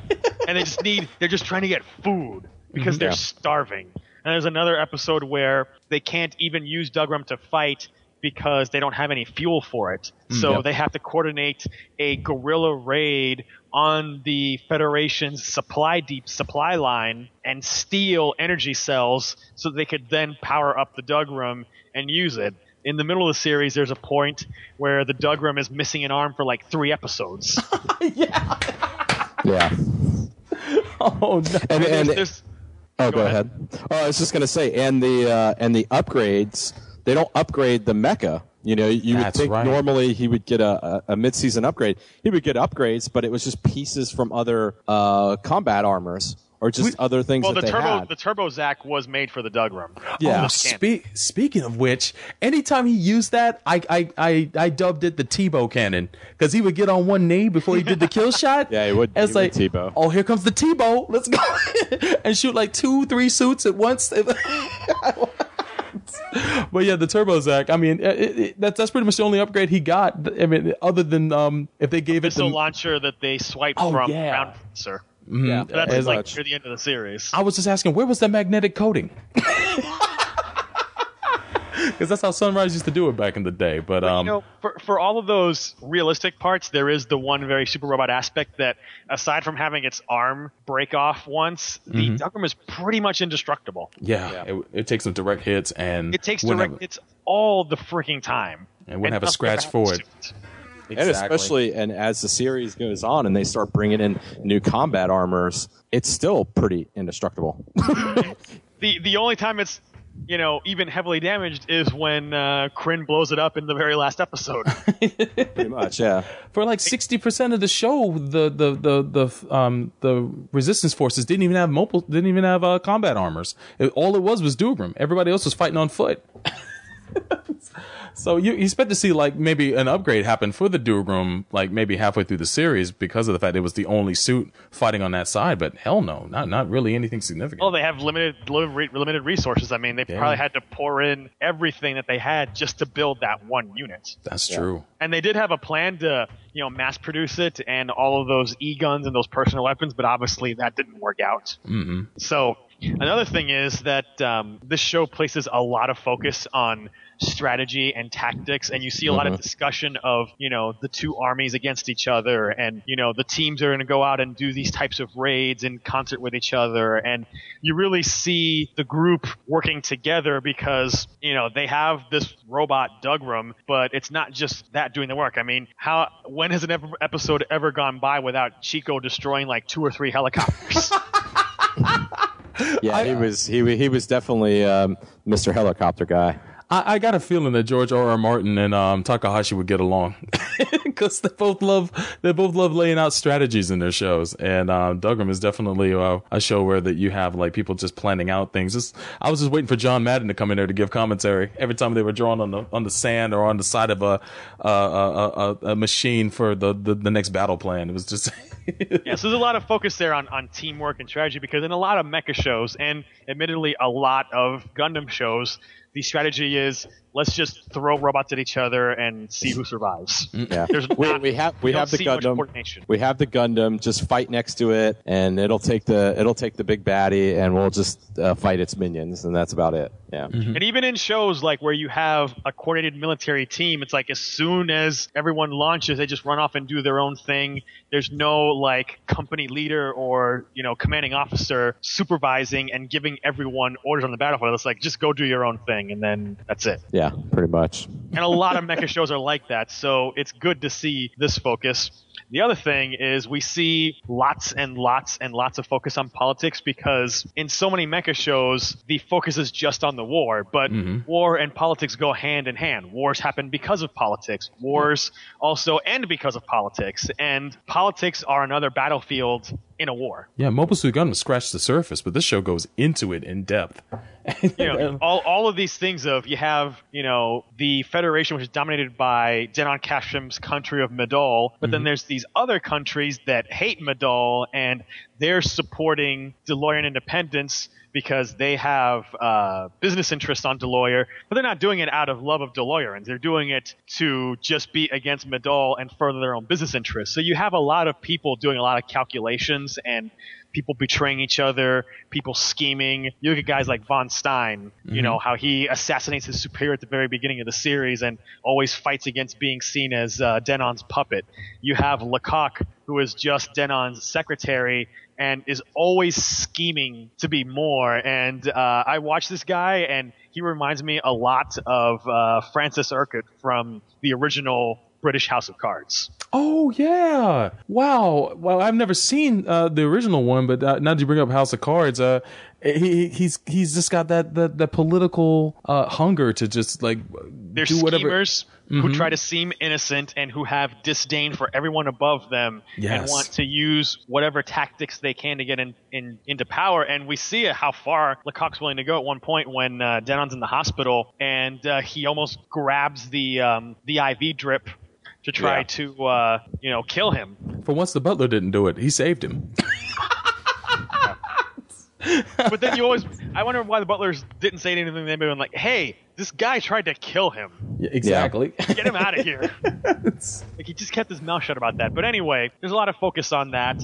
There's a lot of discussion about history, especially from Denon. Mm-hmm. And, his attitude basically is that Earth's survival depends on Deloyer being subjugated, and that's just history. That's just the way it is. And, he uses that to justify everything he does. And it's interesting that he says that, but he doesn't really seem to know how history works because... Exactly.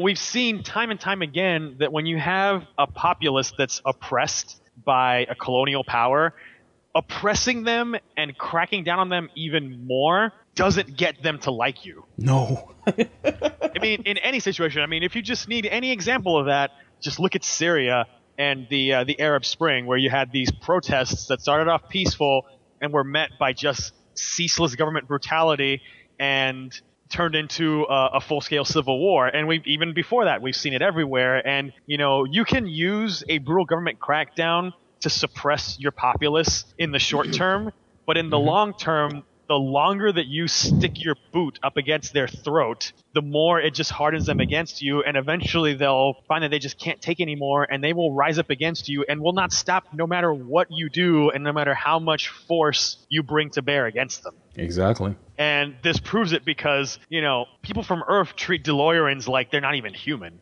It's just amazing.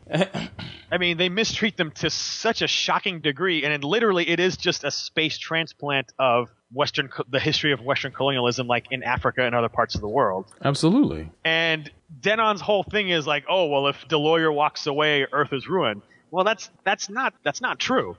Deloyer's independence and Earth's survival do not have to be mutually exclusive. It's not a zero-sum game. If you give them the independence that they want and treat them as equals, they're not likely to go tell you to go f*** yourself. But if you treat them like trash and force them to fight you, why would they want to cooperate with you afterwards? Very true. I don't understand how bad things are on Earth. There's 8 billion people on Earth, so that's just 1 billion more people than what we have now. But has Earth's environment become so bad that you can't grow your own crops, or maybe the populace is so big that they can't feed everybody on Earth from the Earth's stock alone? It's a few hundred years in the future, so obviously you've had you can assume depreciation of fossil fuels, that bigger populace. You can assume more population and more land that's unable to be used as farmland, more depletion of natural resources from mining over the centuries. So you have all these things, but it's like, it's not Deloyer's fault that Earth sucks at managing its resources. And there's other options too, because we already hear some talk near the end of the series about plans to colonialize other planets. Yeah. Mm-hmm. There's like 2 or 3 other planets that they're talking about doing the same thing and starting up. So you definitely have this idea that, Denon and his generation, they're just blind to the desires of the Deloyerans, and all they care about is Earth's survival. And you also have, all of these businessmen and politicians, they just are so elite and disconnected from the average person that they don't understand anything. And their attitude basically is, hey, you dirty peasants, just shut up and stop complaining. We need to make money. Well, I think that's where it comes out. Like you look at Denon's worry that, okay, if we do this, we give Deloyer its independence, then they could sit there and withhold these resources or charge us a pretty premium for it or whatever. And that's true. But in the end, it really just comes down to the fact of they're just afraid of losing their power because they don't want to see, they're rich and they're elite and they have all the power. They don't want to see Deloyerans now, since they're the ones that got the trump card. If you give them the independence, there's going to be people owning farms and distribution companies and stuff like that that are Deloyeran that might end up becoming more richer and more powerful than these people on Earth. So I think that's where it really, I understand his worry about that, because if you're looking at it just on the plain thing of like, oh, this could cause like economic upheaval in Earth, because maybe now they're going to charge more because they can and people need this stuff. I understand True, that. but if you make them hate you to the death, how does that make the situation better? No, and I understand that. I'm just saying, I see where he's saying, if you're looking on that side, but in the end, it all looks like it just comes back to, hey, I'm going to lose, my family's going to lose its power and wealth, or get overshadowed by possibly these new DeLorean upstarts, and stuff that we see now. It comes down to pure greed, because we hear a lot in the series about how DeLorean's economy is completely dominated by Earth companies, and DeLorean companies just can't compete with Earth's capital. Yeah. Mm-hmm. And we see it also, demonstrated in Denon's two oldest sons, who are just greedy bastards and are just total leeches. And that's the other thing I find interesting is Denon's relationship with his children, because obviously it is a huge embarrassment for him to have his youngest son Kryn be a gorilla and also the pilot of DeLorean's symbol of independence. Yeah, they're practically their mascot. Yeah, but I find it really interesting that throughout the entire series, and even onto his deathbed, he holds such a high level of respect for his son, because in the middle of the series, he goes back to Earth because we see that he's sick, he's not doing well, and he has a dinner with his family, and his two adult sons are just whining about how their lives are so hard because of Kryn being a gorilla. Yeah. What about the conversation he had with his the middle son, where he said, you need to be able to rely on yourself. Well, I'll get to that. Oh yeah, go ahead. So they're whining about how their jobs are so much harder because of their brother being a gorilla, and Denon basically shuts them down and says, "Hey, think about the reason that he's doing this." Because he's risking his life for something that he believes in. The unsaid part after that being, unlike you two parasites who can't do anything on your own without me. Yeah, and I think that's a good point, because you get the thing that, and we see this in a lot, in real life and even in other stories, that, okay, Denon doesn't agree with what Kryn is doing, but he respects him for the fact of he's doing something that he believes in, and he's all in on it. And even though Denon he's risking his life every single day, unlike his two, pampered little whiny brothers who everything is all about. Oh, but my dad is blah blah blah. And, who my dad is, and blah blah blah. And they can't do anything for themselves. And their youngest brother, who's basically just a teenage kid, is fighting for his beliefs and risking his life every single day. Yeah, these guys think that they're special, and they're not special because they didn't do anything. It's like, oh, I have this, or my family has that. Well, you didn't do anything. It's your family. It's not, it's your dad. It's Denon. It's like, you didn't do anything. He just put you in the position now that you have. You didn't even work for it. So they're two entitled pricks, and they think that the world should, bow down to them. And they're complaining about things while their son, Kryn is going out into the world to try to change it, and on his own volition without any help from his father. He left the nest. Those other two never did. Yeah, and I like that. Near the end of the series, when you finally have, because you're thinking to yourself like, man, what's it going to be like when at some point after such a long fight, these two characters, Kryn and his dad, they have to meet again. There has to be some kind of reflection on the path these two guys have taken, and it happens when Denon is lying on his deathbed, and he calls for Kryn, who crosses over, the enemy lines during this ceasefire, and talks to his dad, and he's like, "Hey, Kryn's like, I'm not going to apologize for what I did." And his dad's like, "No, you shouldn't. You need to follow your path and not have any regrets about it," which is sort of the way that he has lived his own life. And he's like, "Hey, I want you to know that I did all of this for Earth's survival. It wasn't, out of my own self-interest." Which I kind of buy, because, Denon's whole line throughout the series from the very first episode is about Earth's survival, whereas all these other guys from Earth is just like, hey, we got to make money. Even Kryn was relieved to hear that when he told him that. He told him straight up, "Was like, I'm relieved that's the truth behind your actions," because of course Kryn is on the opposite side of the equation and he's doing it for a lot of moral reasons, but they both have viewpoints that they can respect from one another, and I thought that was a pretty good resolution to the relationship. It's funny too because that's probably one of the best parts of this show is when when his father's on his deathbed and, they kind of do the ceasefire where they allow Kryn to go into the Federation air base and to see his father and, nothing's going to happen to him. It's just one of these things. And then when he shows up, it's like his two older brothers are just like looking at him like, oh, I can't believe you're here. And then they're shocked when it's like Dad calls for him. The dad calls for him, and they're like, "Not for them." Not for them. And the dad wants to see Kryn alone, and even without the mother in there. And it's like, wow, that's just crazy.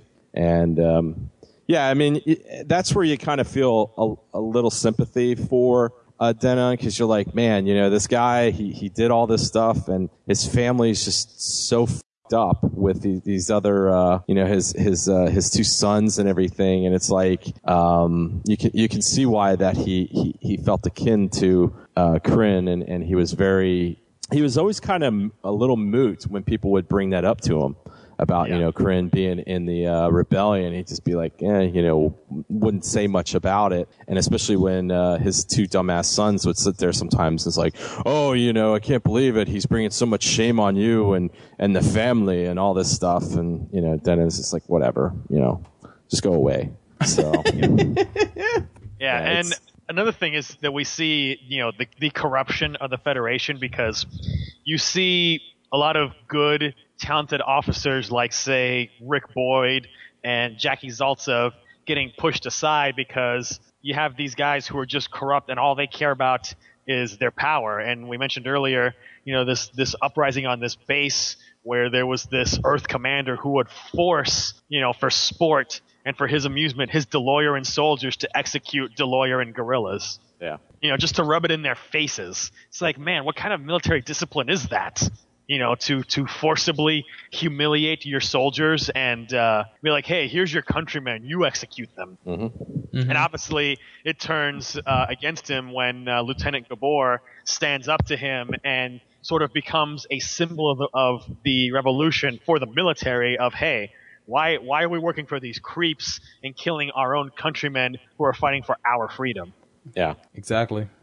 Not only that, but outside of the deathbed scene and stuff, one of the other things that just is kind of sticks out to me during this show is, you mentioned earlier, Chris, that the motive of Salman and the Fang of the Sun and the rebel groups is to kind of unite all these rebel groups together so they can have one standing army. And I think and they finally get to that point, and then they start experiencing the issues it is to be in a large force like that. And then when the Federation forces that are on Deloyer, they're actually been reduced, and it goes from being the Federation forces being the large standing army to now being the guerrilla force, and their tactics are changing. And there's a point where the Fang of the Sun and the resistance groups they're having these guerrilla attacks being held onto them, and then they're experiencing the same stuff that they used to do. That they used to do, that the Federation forces used to. And I'm just sitting there and I'm like, wow, that was something that really kind of stood out for me, when I'm watching the show. And you don't always see that. You see the rebel forces getting big. I mean, like is, for instance, like Zeta Gundam. You see them getting big, but you don't see, like with the AUG, but you don't see it like kind of the role reversal like that. And that was very interesting to me, and it really kind of stood out in a way that that was unique. So, and something you don't see that much. Yeah, and another thing is that the series, like, man, in the late 60s, it deals you such a huge gut punch. Ooh, yes. Because the Liberation Army has grown so huge, and they're marching unopposed almost, and getting past every obstacle to capture the spaceport, and then it's all ruined by Carmel and his betrayal, which gives the Federation enough time to bring in reinforcements from Earth. And now garrisoned that spaceport so heavily that the Liberation Army couldn't hope to beat them. No, so they had no. a chance for victory. They could have done it, but then Carmel had to ruin everything because of his weakling desire for a false peace and his own position as leader of the new government. And once that point was reached, it's like the will to fight is over because, you know, they've declared this false independence. Everyone is happy. They think that they've won, and they've all scattered in their own direction, and the populace is happy. Mm-hmm. And then when the Fang of the Sun rises up again to keep fighting, Carmel's trying to have them portrayed as malcontents and extremists who just can't accept peace, when it's like, no, everybody else has been fooled. This is a false peace. This is not real independence at all. Nothing has changed, which is something that by the end of the series, Carmel starts to realize because Samelin told him, like, look, this is our only chance to do this. How many false independences have we had in our history and in just human history? And if you do this, you're going to regret it. Yeah. It makes you... And he does. It makes you question your own freedom and what's been institutionalized in your own reality when it comes to government and you know, the law of the land and things like that, and how we found our freedom. And you know, it's a good commentary, the entire show, and the political developments and how politicians manipulate the wartime and the developments there and try to, you know, take advantage of the populace. I that's one of the aspects of the series I love the most is exactly the political mastery in this show, especially with Lecoq. As much of a bastard as he is, he got through by the skin of his teeth, and how he goes down to me is amazing. Because if it wasn't for that one incident, he'd have been the most powerful man in the universe. Yeah. And the thing is that, you know, the ending of the series of this shaky sort of not real peace, that the slimmer of hope is, one, Lecoq gets assassinated by Destin, and two, Carmel stood up and had the DeLorean army go and stand up to the Earth Federation forces. Yeah. But there's so much that's, you know, uncertain, and it's in a way more true because in real life, there is no clean, easy peace. No, not at all. Even if it's like in so many stories, it's like, yay, we won our independence, the end, everything's happy. No, it's not. Everything is always going to be a mess. Yep. Even if you've won your independence, even if it's a true independence, it's still going to be a mess. So I like that they did not wrap up the story with a bow and gave us, you know, and instead they gave us this very bittersweet ending because it's much truer to reality. Very true. And, you know, it's interesting that, you know, you have Samelin as he's dying telling them, like, hey, you know, you guys are the new generation. You have to build, you know, a future in some other way, but you can't do it if you're dead. Yeah. Yeah. You got to live on. And then he realizes that as an old guy from the older generation, that even he was caught up in the prejudices of Earth's way of thinking, and that they have to find a DeLorean way of thinking. Yeah. Mm-hmm. And you have to wonder, though, also, since there was that talk of colonizing other planets, like, you know, with the Federation being as it is, you know, these other 2 or 3 planets they mention, are these going to be the next DeLoreans in another century or two? Are they just going to start up all over again and not learn their lessons? So it's an interesting world, and, you know, it leaves you with a lot to think about as it's happening. It reminds me a lot, and I think, well, at least Neil would agree, that it, especially with the politics, it feels a lot like Galactic Heroes. Yeah, because it's got that same old thing of, you know, and I know people don't always like politics and all this stuff, and, you know, because there's always a negative connotation, but, you know, the political mastery and the political strategy that is shown in this, I mean, it's just like Galactic Heroes, where, yeah, soldiers fight battles, but politics wins the war. And that's kind of, you know, that's stressed throughout Dougram. And yeah, I got that same sense, Chris. You know, no one is as pretty as everybody in Galactic Heroes, but much dirtier. And the animation is really cheap sometimes. Oh my gosh! Yeah, those middle areas, Dougram's head/cockpit area is very kind of wonky looking, and the whole Dougram itself is kind of little wonky, little weird, and just kind of bizarre. So, but yeah, it's I definitely get that, because and it's almost like one of these things too. It's kind of like I'm watching something like this, and like, man, maybe I should go back and watch some Galactic Heroes again. I'll see it twice. Silver hasn't seen it at all. Oh, man. There. Take that, So, Singer.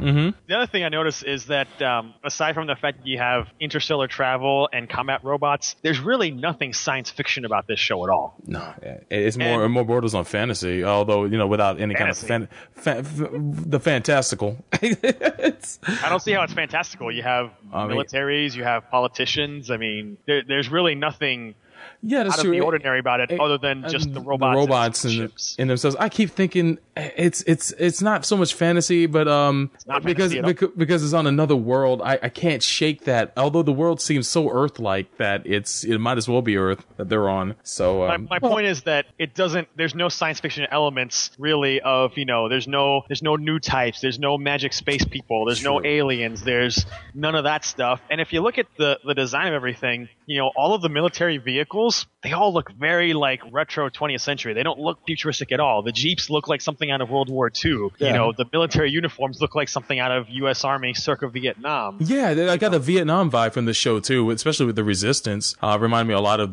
just the way, the GIs for the Federation look a lot like the GI uniforms during Vietnam and a little bit of Korea. And I got a little bit of a Viet Cong vibe from the Resistance as well. But I couldn't shake that either when I watched it. I mean, you look at the time that Dougram was made would make sense. Right after I'm sure it's very intentional. I'm certain. Well, but the whole world, everything, the clothes people wear, the telephones, the cars, like it looks like it could be happening right now, if not for the robots and spaceships. And to be honest with you, even with the robots and the spaceships, the spaceships are they look like just larger airliners. Passenger liners, yeah. Yeah, they look like the larger airliners, and the combat armors are not really that fantastical. They don't fly. They don't fight in space. They're not super huge. I mean, they're big, but they're not super huge.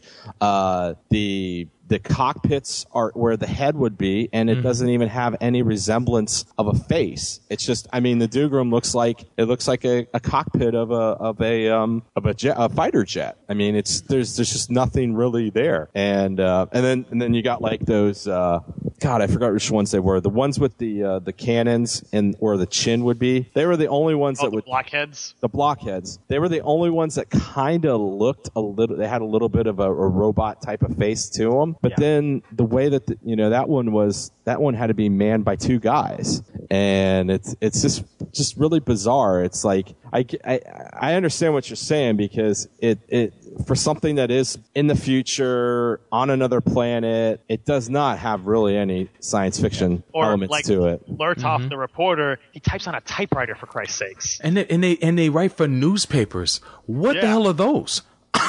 There's no cell phones. I mean, that's what I'm saying. It feels very like it could have been a modern thing at its time, aside from the robots. And the robots, of course, were designed by Kunio Okawara, and you can definitely see his influence. And you can also see in the look of the round facer, it's sort of a middle step between the Zaku and the Scope Dog. Yeah, it's definitely got that. Yeah, and there's sometimes while you're watching the show, because of the way the animation can be kind of inconsistent, the round facers sometimes reminded me of Zaku's.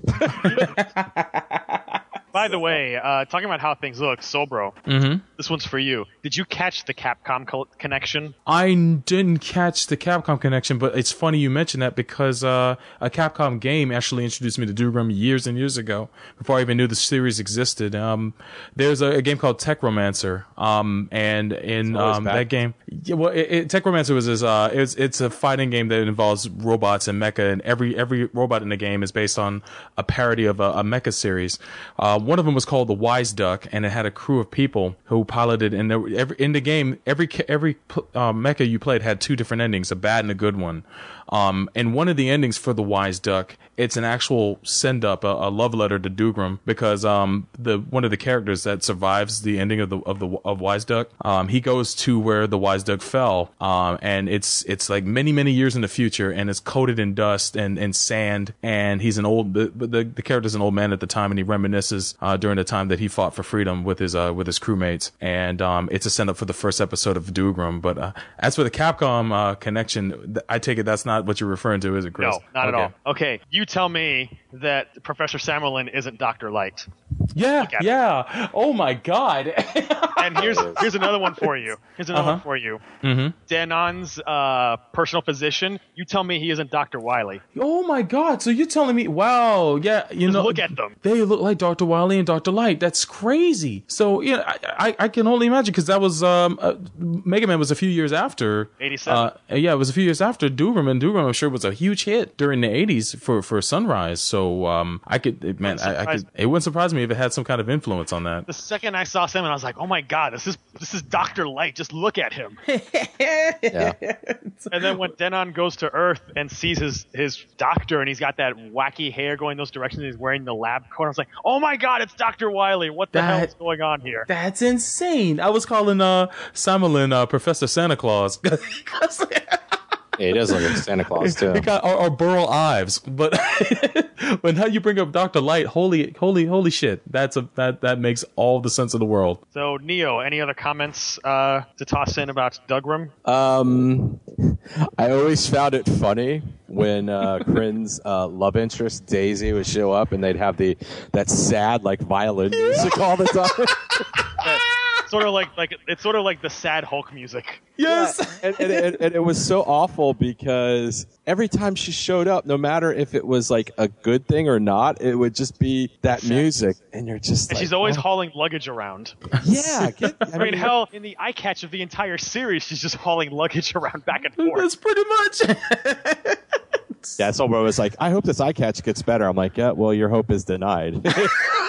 Hope crushed, because it doesn't change throughout the whole thing. But yeah, that was kind of weird, and I do like her character, because I like what they do with her too, because she's like Krin, where she of course first she goes to Deloyer to find him because she's in love with him and all this, but then she finds her own way and she does her own thing, and she also starts to see that the life that she was raised up in does not match what's in Deloyer, and everything she was told is just not right. Exactly. And again, her father and mother are very supportive of her decision.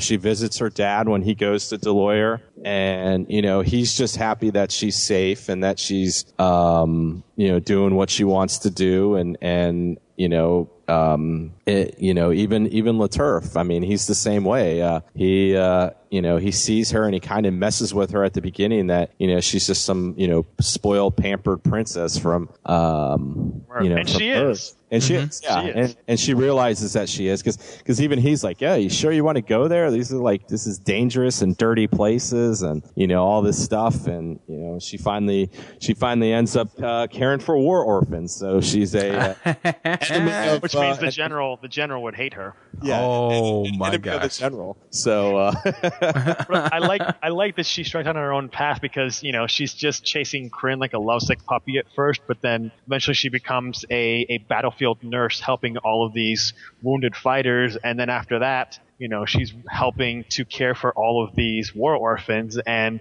there's multiple instances where Laturf's like, hey, I might run into Krin. You wanna come along? She's like, no, I need to stay here, and this is what I need to do. Yeah, and in the end, it pays off because her dad decides to donate lots of money to her war orphan home. Mm-hmm. Yeah, and that's funny because in most of these shows, she would still continue to join up, or she might have joined up with the Fang of the Sun or the Rebellion, but no, she just did her own thing. And that was pretty interesting. Sort of the anti-Relina. Yes. Sorry, yes. Amuro. That's the only example that comes to mind. It's a good example. Damn it. Outside of like we said, the combat, definitely the points where it does in a lot of ways. I mean, Gundam might have started Real Robot, but this takes it in a very different way and shape there. So, that's it. It was kind of interesting to see, and using the twist at the end because you're feeling that when you watch the show from the beginning, you see this rusted out Hulk of the Dougram. Mm-hmm. You're thinking it's going to be murder fest, no one will survive. Oh boy! And they f- with you a couple times with Billy, the smaller kid in the Fang of the Sun with the little the heart on his chest, little heart on his chest. And he goes out and he gets hurt in his leg, and you're like, this is going to be murder fest. They're going to start knocking him down at one by one. But no, it doesn't happen. He just gets injured. And then, of course, they, Kryn walks off with the Dougram and pulls a Hiro Yui. But without himself inside of it. Yeah. Yeah, he does the correct Hiro Yui. I did find, though, that, after such a long story, once we had reached the end, I wanted to see a little bit more of what happened to everyone other than just Kryn going back to Earth and seeing his mother. Like, what did everyone else do? Yeah. It suffers from like what a lot of shows back then suffered from, an abrupt ending. Like, could we have just had a few less, random battles of, Kryn jumps around in the air and blasts grunts on the ground? I mean, we could have just cut, even in the land, we could have just had a little bit less of that. And a little bit more time of, what did everyone do? Did they just go back to being bicycle guys?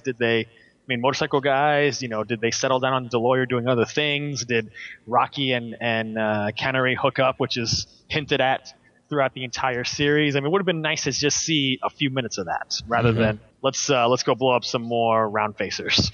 And helicopters. Is Nanashi still fascinated by like frogs and stuff, and all the crazy little things that he did? Hey, that guy, for all he seemed like a retard and an idiot, he was one of the smartest guys there because he would always think unconventional about everything. Yeah. He would always save the day, and he was way more useful than Giorgio ever was. Woo! Yes, sir. But the one thing I noticed about Nanashi is I don't think he ever fired a gun, did he? He would throw grenades and bombs, but and he'd bump people on the head with logs and do all sorts of things. But yeah, he didn't use a machine gun. He didn't use the gun.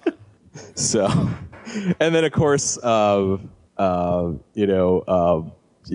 love to see what those guys did. What about Heckle? Did he go back to the Federation forces? I mean, because he was a turncoat basically. I mean, he defected. So yeah, speaking that of would have been turncoats, nice. Did you guys think it was a little nuts in the last episode when after Destin assassinates Lecoq, he's being dragged away? He's literally foaming at the mouth. Yes. Yeah. Wow. Did you have Did you have to add that? That's just a little too silly for what's supposed to be a serious moment. Mm-hmm. Like, couldn't he just been acting like a madman? Yeah, that was. But I mean, for the most part, though, you could see that in the end he just cracked, though, because it just makes sense because of all the crap that he did. I mean, yeah, because he saw the opportunity he'd missed if he'd just stuck with the rebels instead of losing heart. He could have been where what's his name, Carmel was, and instead, he pretty much lost his opportunity by being the scumbag that he was. But yeah, but he was. I mean, hell, he made the best decision of all of his turncoat double crosses he did the best one by shooting Lecoq.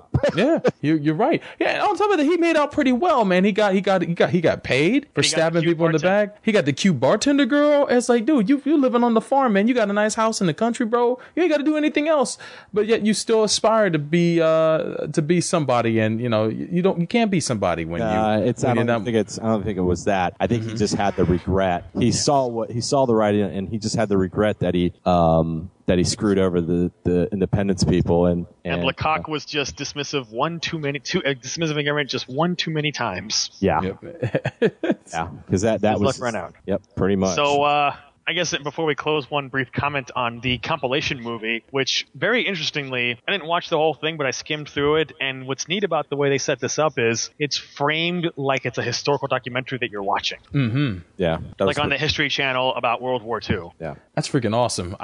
Neil was that's the one thing I didn't get the chance to watch. But Neil was telling me about it, and that they have scenes that are in like black and white archival footage. Yes, and it's like, wow, that's really awesome, man. And the narrator links everything together so that because it's covering the same episodes. So the narrator linking everything together links it instead of, some of these compilations like, say, 0083, where it's just rough cut after rough cut after rough cut. Mm-hmm. So it works very well because if you're watching a documentary, of course a narrator's telling you the story as it's happening. So It works very well to link everything together, and given the realism aesthetic that they go for in this series, it fits perfectly that they would choose to do this for their compilation. So that's kind of a neat thing. So I thought it was one of the best compilation type movies that I've seen.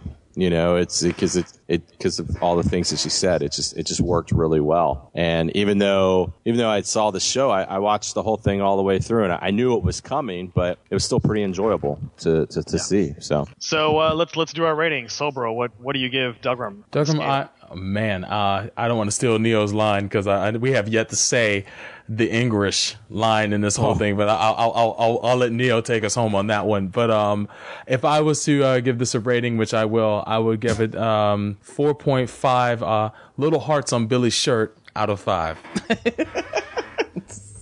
All right, I would give this for some slow parts in the middle, some excessive amounts of grunt fighting, and somewhat rushed character ending. I would give this 4.5 big E-gun helicopter blasts out of 5. There you go. And Neo, take us home. I will give us. I will also give it 4.5 J-Lock eye patches out of 5. Oh man, there you go. Well, that's not what you were supposed to say. Oh, I give it. What is it? I always forget how it's. I give it 4 out of 5. Not even truth. I want to not even justice. I want to get truth. Not even justice. I want to get truth. It's got the best English thing ever for the next episode thing. As much as it'll pain you to sometimes watch the previews for the show because it'll give away a lot of spoilers for the next episode, at least watch 1 or 2 for that very line. The narrator for the previews will say, "Not even justice. I want to get truth," and it's classic every time he says it. It's some of the best English ever. Mm-hmm. I have to agree. You guys get to vipe them.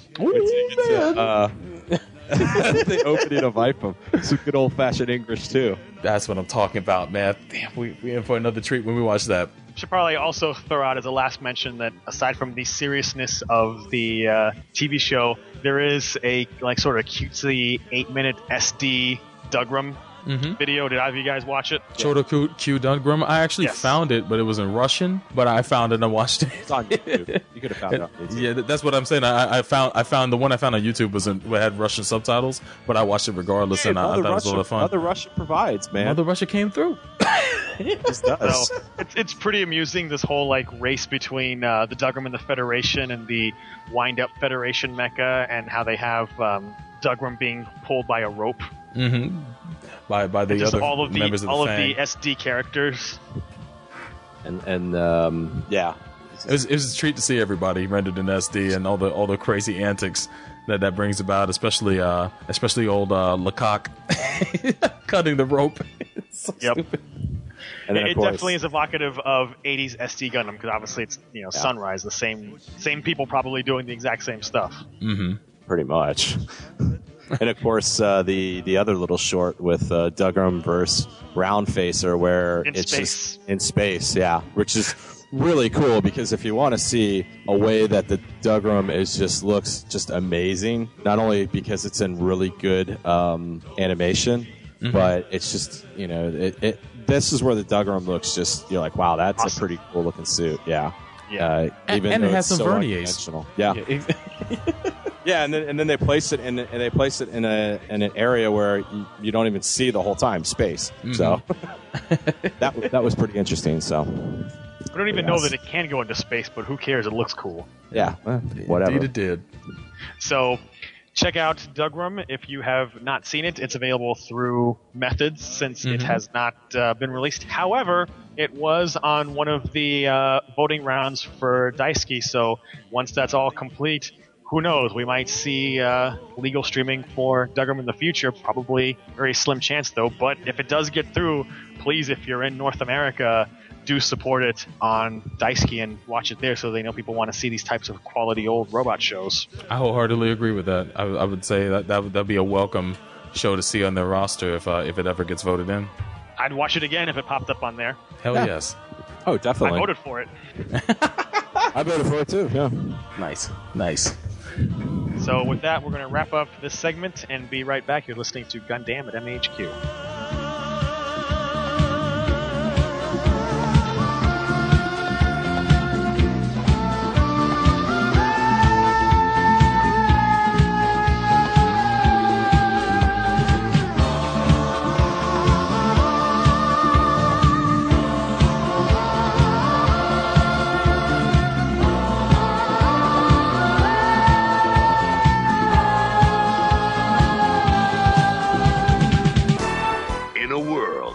Podcasting is king. You are listening to Gundam at MAHQ.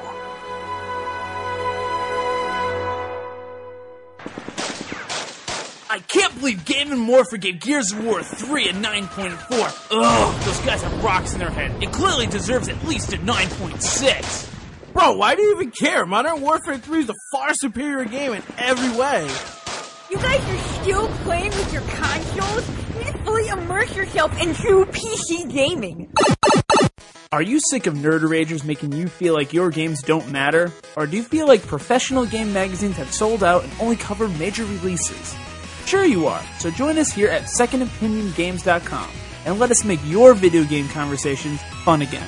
Our main podcast focuses on all gaming news, big and small. And don't forget our other podcasts where we talk about video game collecting, fighting games, the best games you never played, and other just mindless and mindful ramblings that entail what our main focus is. Let us be your first stop in Second Opinion. So stop by SecondOpinionGames.com. You can also find us on iTunes and Stitcher Radio. In a world where vivid flashbacks can strike without warning.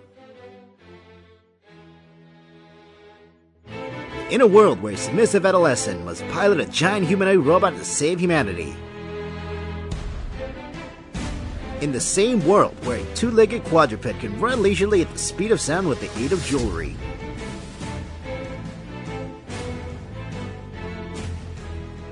Only one podcast can discuss this with their sanity intact. And this is Not That Podcast. www.ssapodcast.com. The Ass Backwards Anime Podcast. Oh wait, I was supposed to use that voice in the beginning. Let's go again. Damn! Good kick, Lee. It was an accident. That's okay. We'll just say you tried to catch a cab.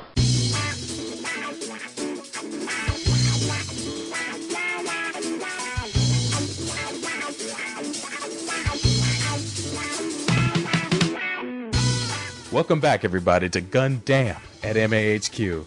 This is Rounds Out episode 125, and in this extended segment, and man was it extended, we wrapped aplenty about Fang of the Sun Dougram, a mecha anime series from 1981, directed by Ryosuke Takahashi, who you guys know, of course, for Votomes. We were going to have a second segment this episode, but because of time constraints, we're pushing that up to episode 126, and it was going to be an extended mailbag segment where we go into a lot of the voicemails and a lot of the messages that have been building up over the last couple of months. But we're going to do that next episode, guys. So brace yourselves and ready. Your questions will finally be answered after all this time. Just crush the hopes and dreams. Hey man, I guess of if all anybody those people. If anybody had to crush some hopes and dreams, it might as well be me. Wow, this is I don't even know what's going on here. Is the apocalypse back on now? I thought I would steal that from Chris because I know he savors those moments. I do. But any last things you guys wanted to talk about before we break out of here tonight? Yes, I have one thing to say. Yes, go for it, man. Baby Dragons concludes tonight. Mm-hmm. Next week, the newsroom goes back on. No one support that freaking show. Don't support it, please. If there's ever a point where I'd even do an online petition, please don't support it. Damn, I guess it'll just be me and Lee Majors. I swear to God, the next time I see someone talk about how the newsroom is the example of how real journalism should be done, blah, blah, blah, blah, blah, I will beat you stupid. You want real journalism? Watch, what is it? The Wire. Season 5 of The Wire? Yeah. No one's good looking. They're all fat. They eat. They bitch and complain all the time. Mm-hmm. They smoke constantly. And yes, I mean, and people lie and cheat. Yes, we have to put an end to this. Oh. Hell, if you want real journalism that's realer than the newsroom, watch Lurtov in Dougram. Exactly. Yes. Lurtov is a better journalist than Will McAvoy? Will McAvoy. Oh, my life is so miserable. I can't forgive my ex-girlfriend for cheating on me. And oh my God. But yeah, liberal spam. Oh, and then let's not even go into Dr. Olivia Munn. Professor Munn. The economics. The economical expert. I know that makes that makes Neo's stomach turn. It's not even that. It's just the way it is, and it's like, oh, why does she have a career? Oh, you sleep with the right people. Yeah, exactly. I'm just saying. No, I mean you're right. But hey. Yes, no one. Shout outs to Brett Ratner. And his shrimp. No one needs to support that, please. Don't support that crowd. Because I'm boycotting HBO on Sunday nights at this point. Ooh, man. For the next couple of weeks. I'm not even gonna mess up and even just try to go on there. Yeah, folks, don't be the soul bro of HBO. Oh, yes, soul bro's already tuning in for True Blood, so you know I might as well stick around for some McAvoy. I'm already there. I've already done the damage, so what can I do? But do you not refer to yourself in the third person? Yeah, he does. He does. Neo, you wanted to bring up? Are you going to bring up? That's all I needed to bring up. Oh, for now, huh? Okay, no problem. I thought there might be another little surprise, but maybe you'll save that for next episode. People go on the forum. Mm-hmm. People go on the forum and keep an eye out on the forum. Keep an eye on the forum. You might see a special thread pop up for an event in July. That's all I'll say. Well, thanks for freaking spoiling everything. Hey man, I didn't say anything else besides that. I just wanted. I wanted to event. I just want them to keep looking. Mystery, son. You know nothing about how to tease the audience. You just say, just go to the forum. I know nothing, Jon Snow. But anything else, you guys, before we wrap this up? No. Oh, well, damn. Judging from that silence, y'all got plenty to say.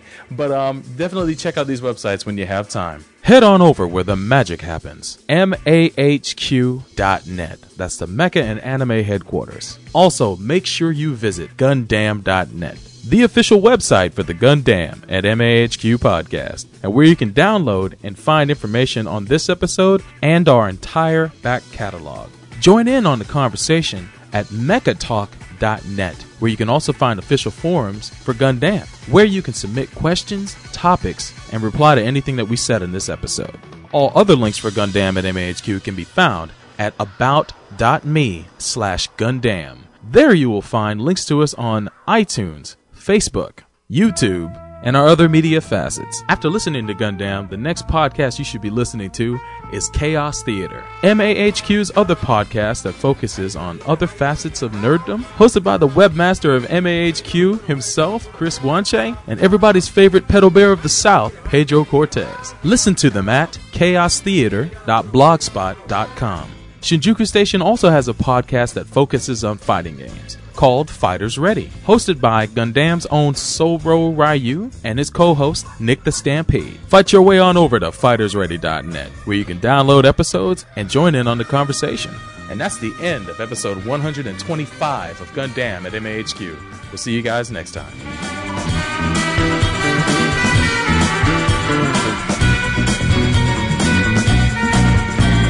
In addition to creating an amazing library of new titles on PlayStation 4, we're equally focused on delivering what gamers want most, without imposing restrictions or devaluing their PS4 purchases. For instance, PlayStation 4 won't impose any new restrictions on the use of PS4 gamers.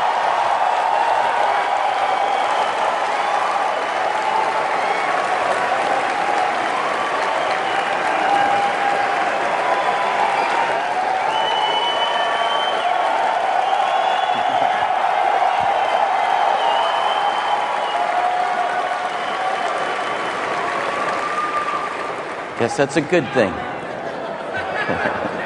We believe in the model that people embrace today with PlayStation 3 and continue to demand. Just heard you there. When a gamer buys a PS4 disc, they have the rights to use that copy of the game. They can trade in the game at retail, sell it to another person, lend it to a friend, or keep it forever.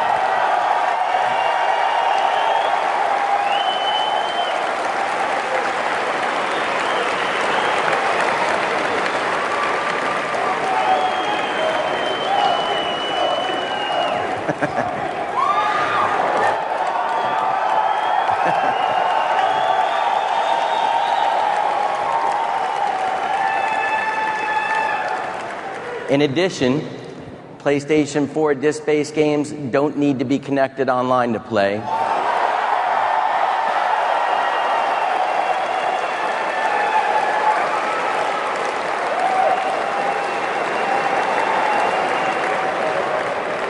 Or for any type of authentication. If you enjoy playing single-player games offline, PS4 won't require you to check in online periodically.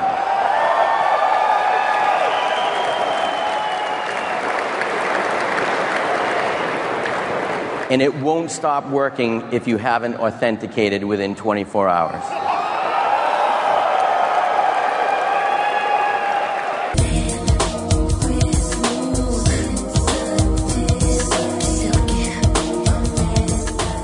Gundam at MAHQ is a Shinjuku Station and MAHQ.net joint.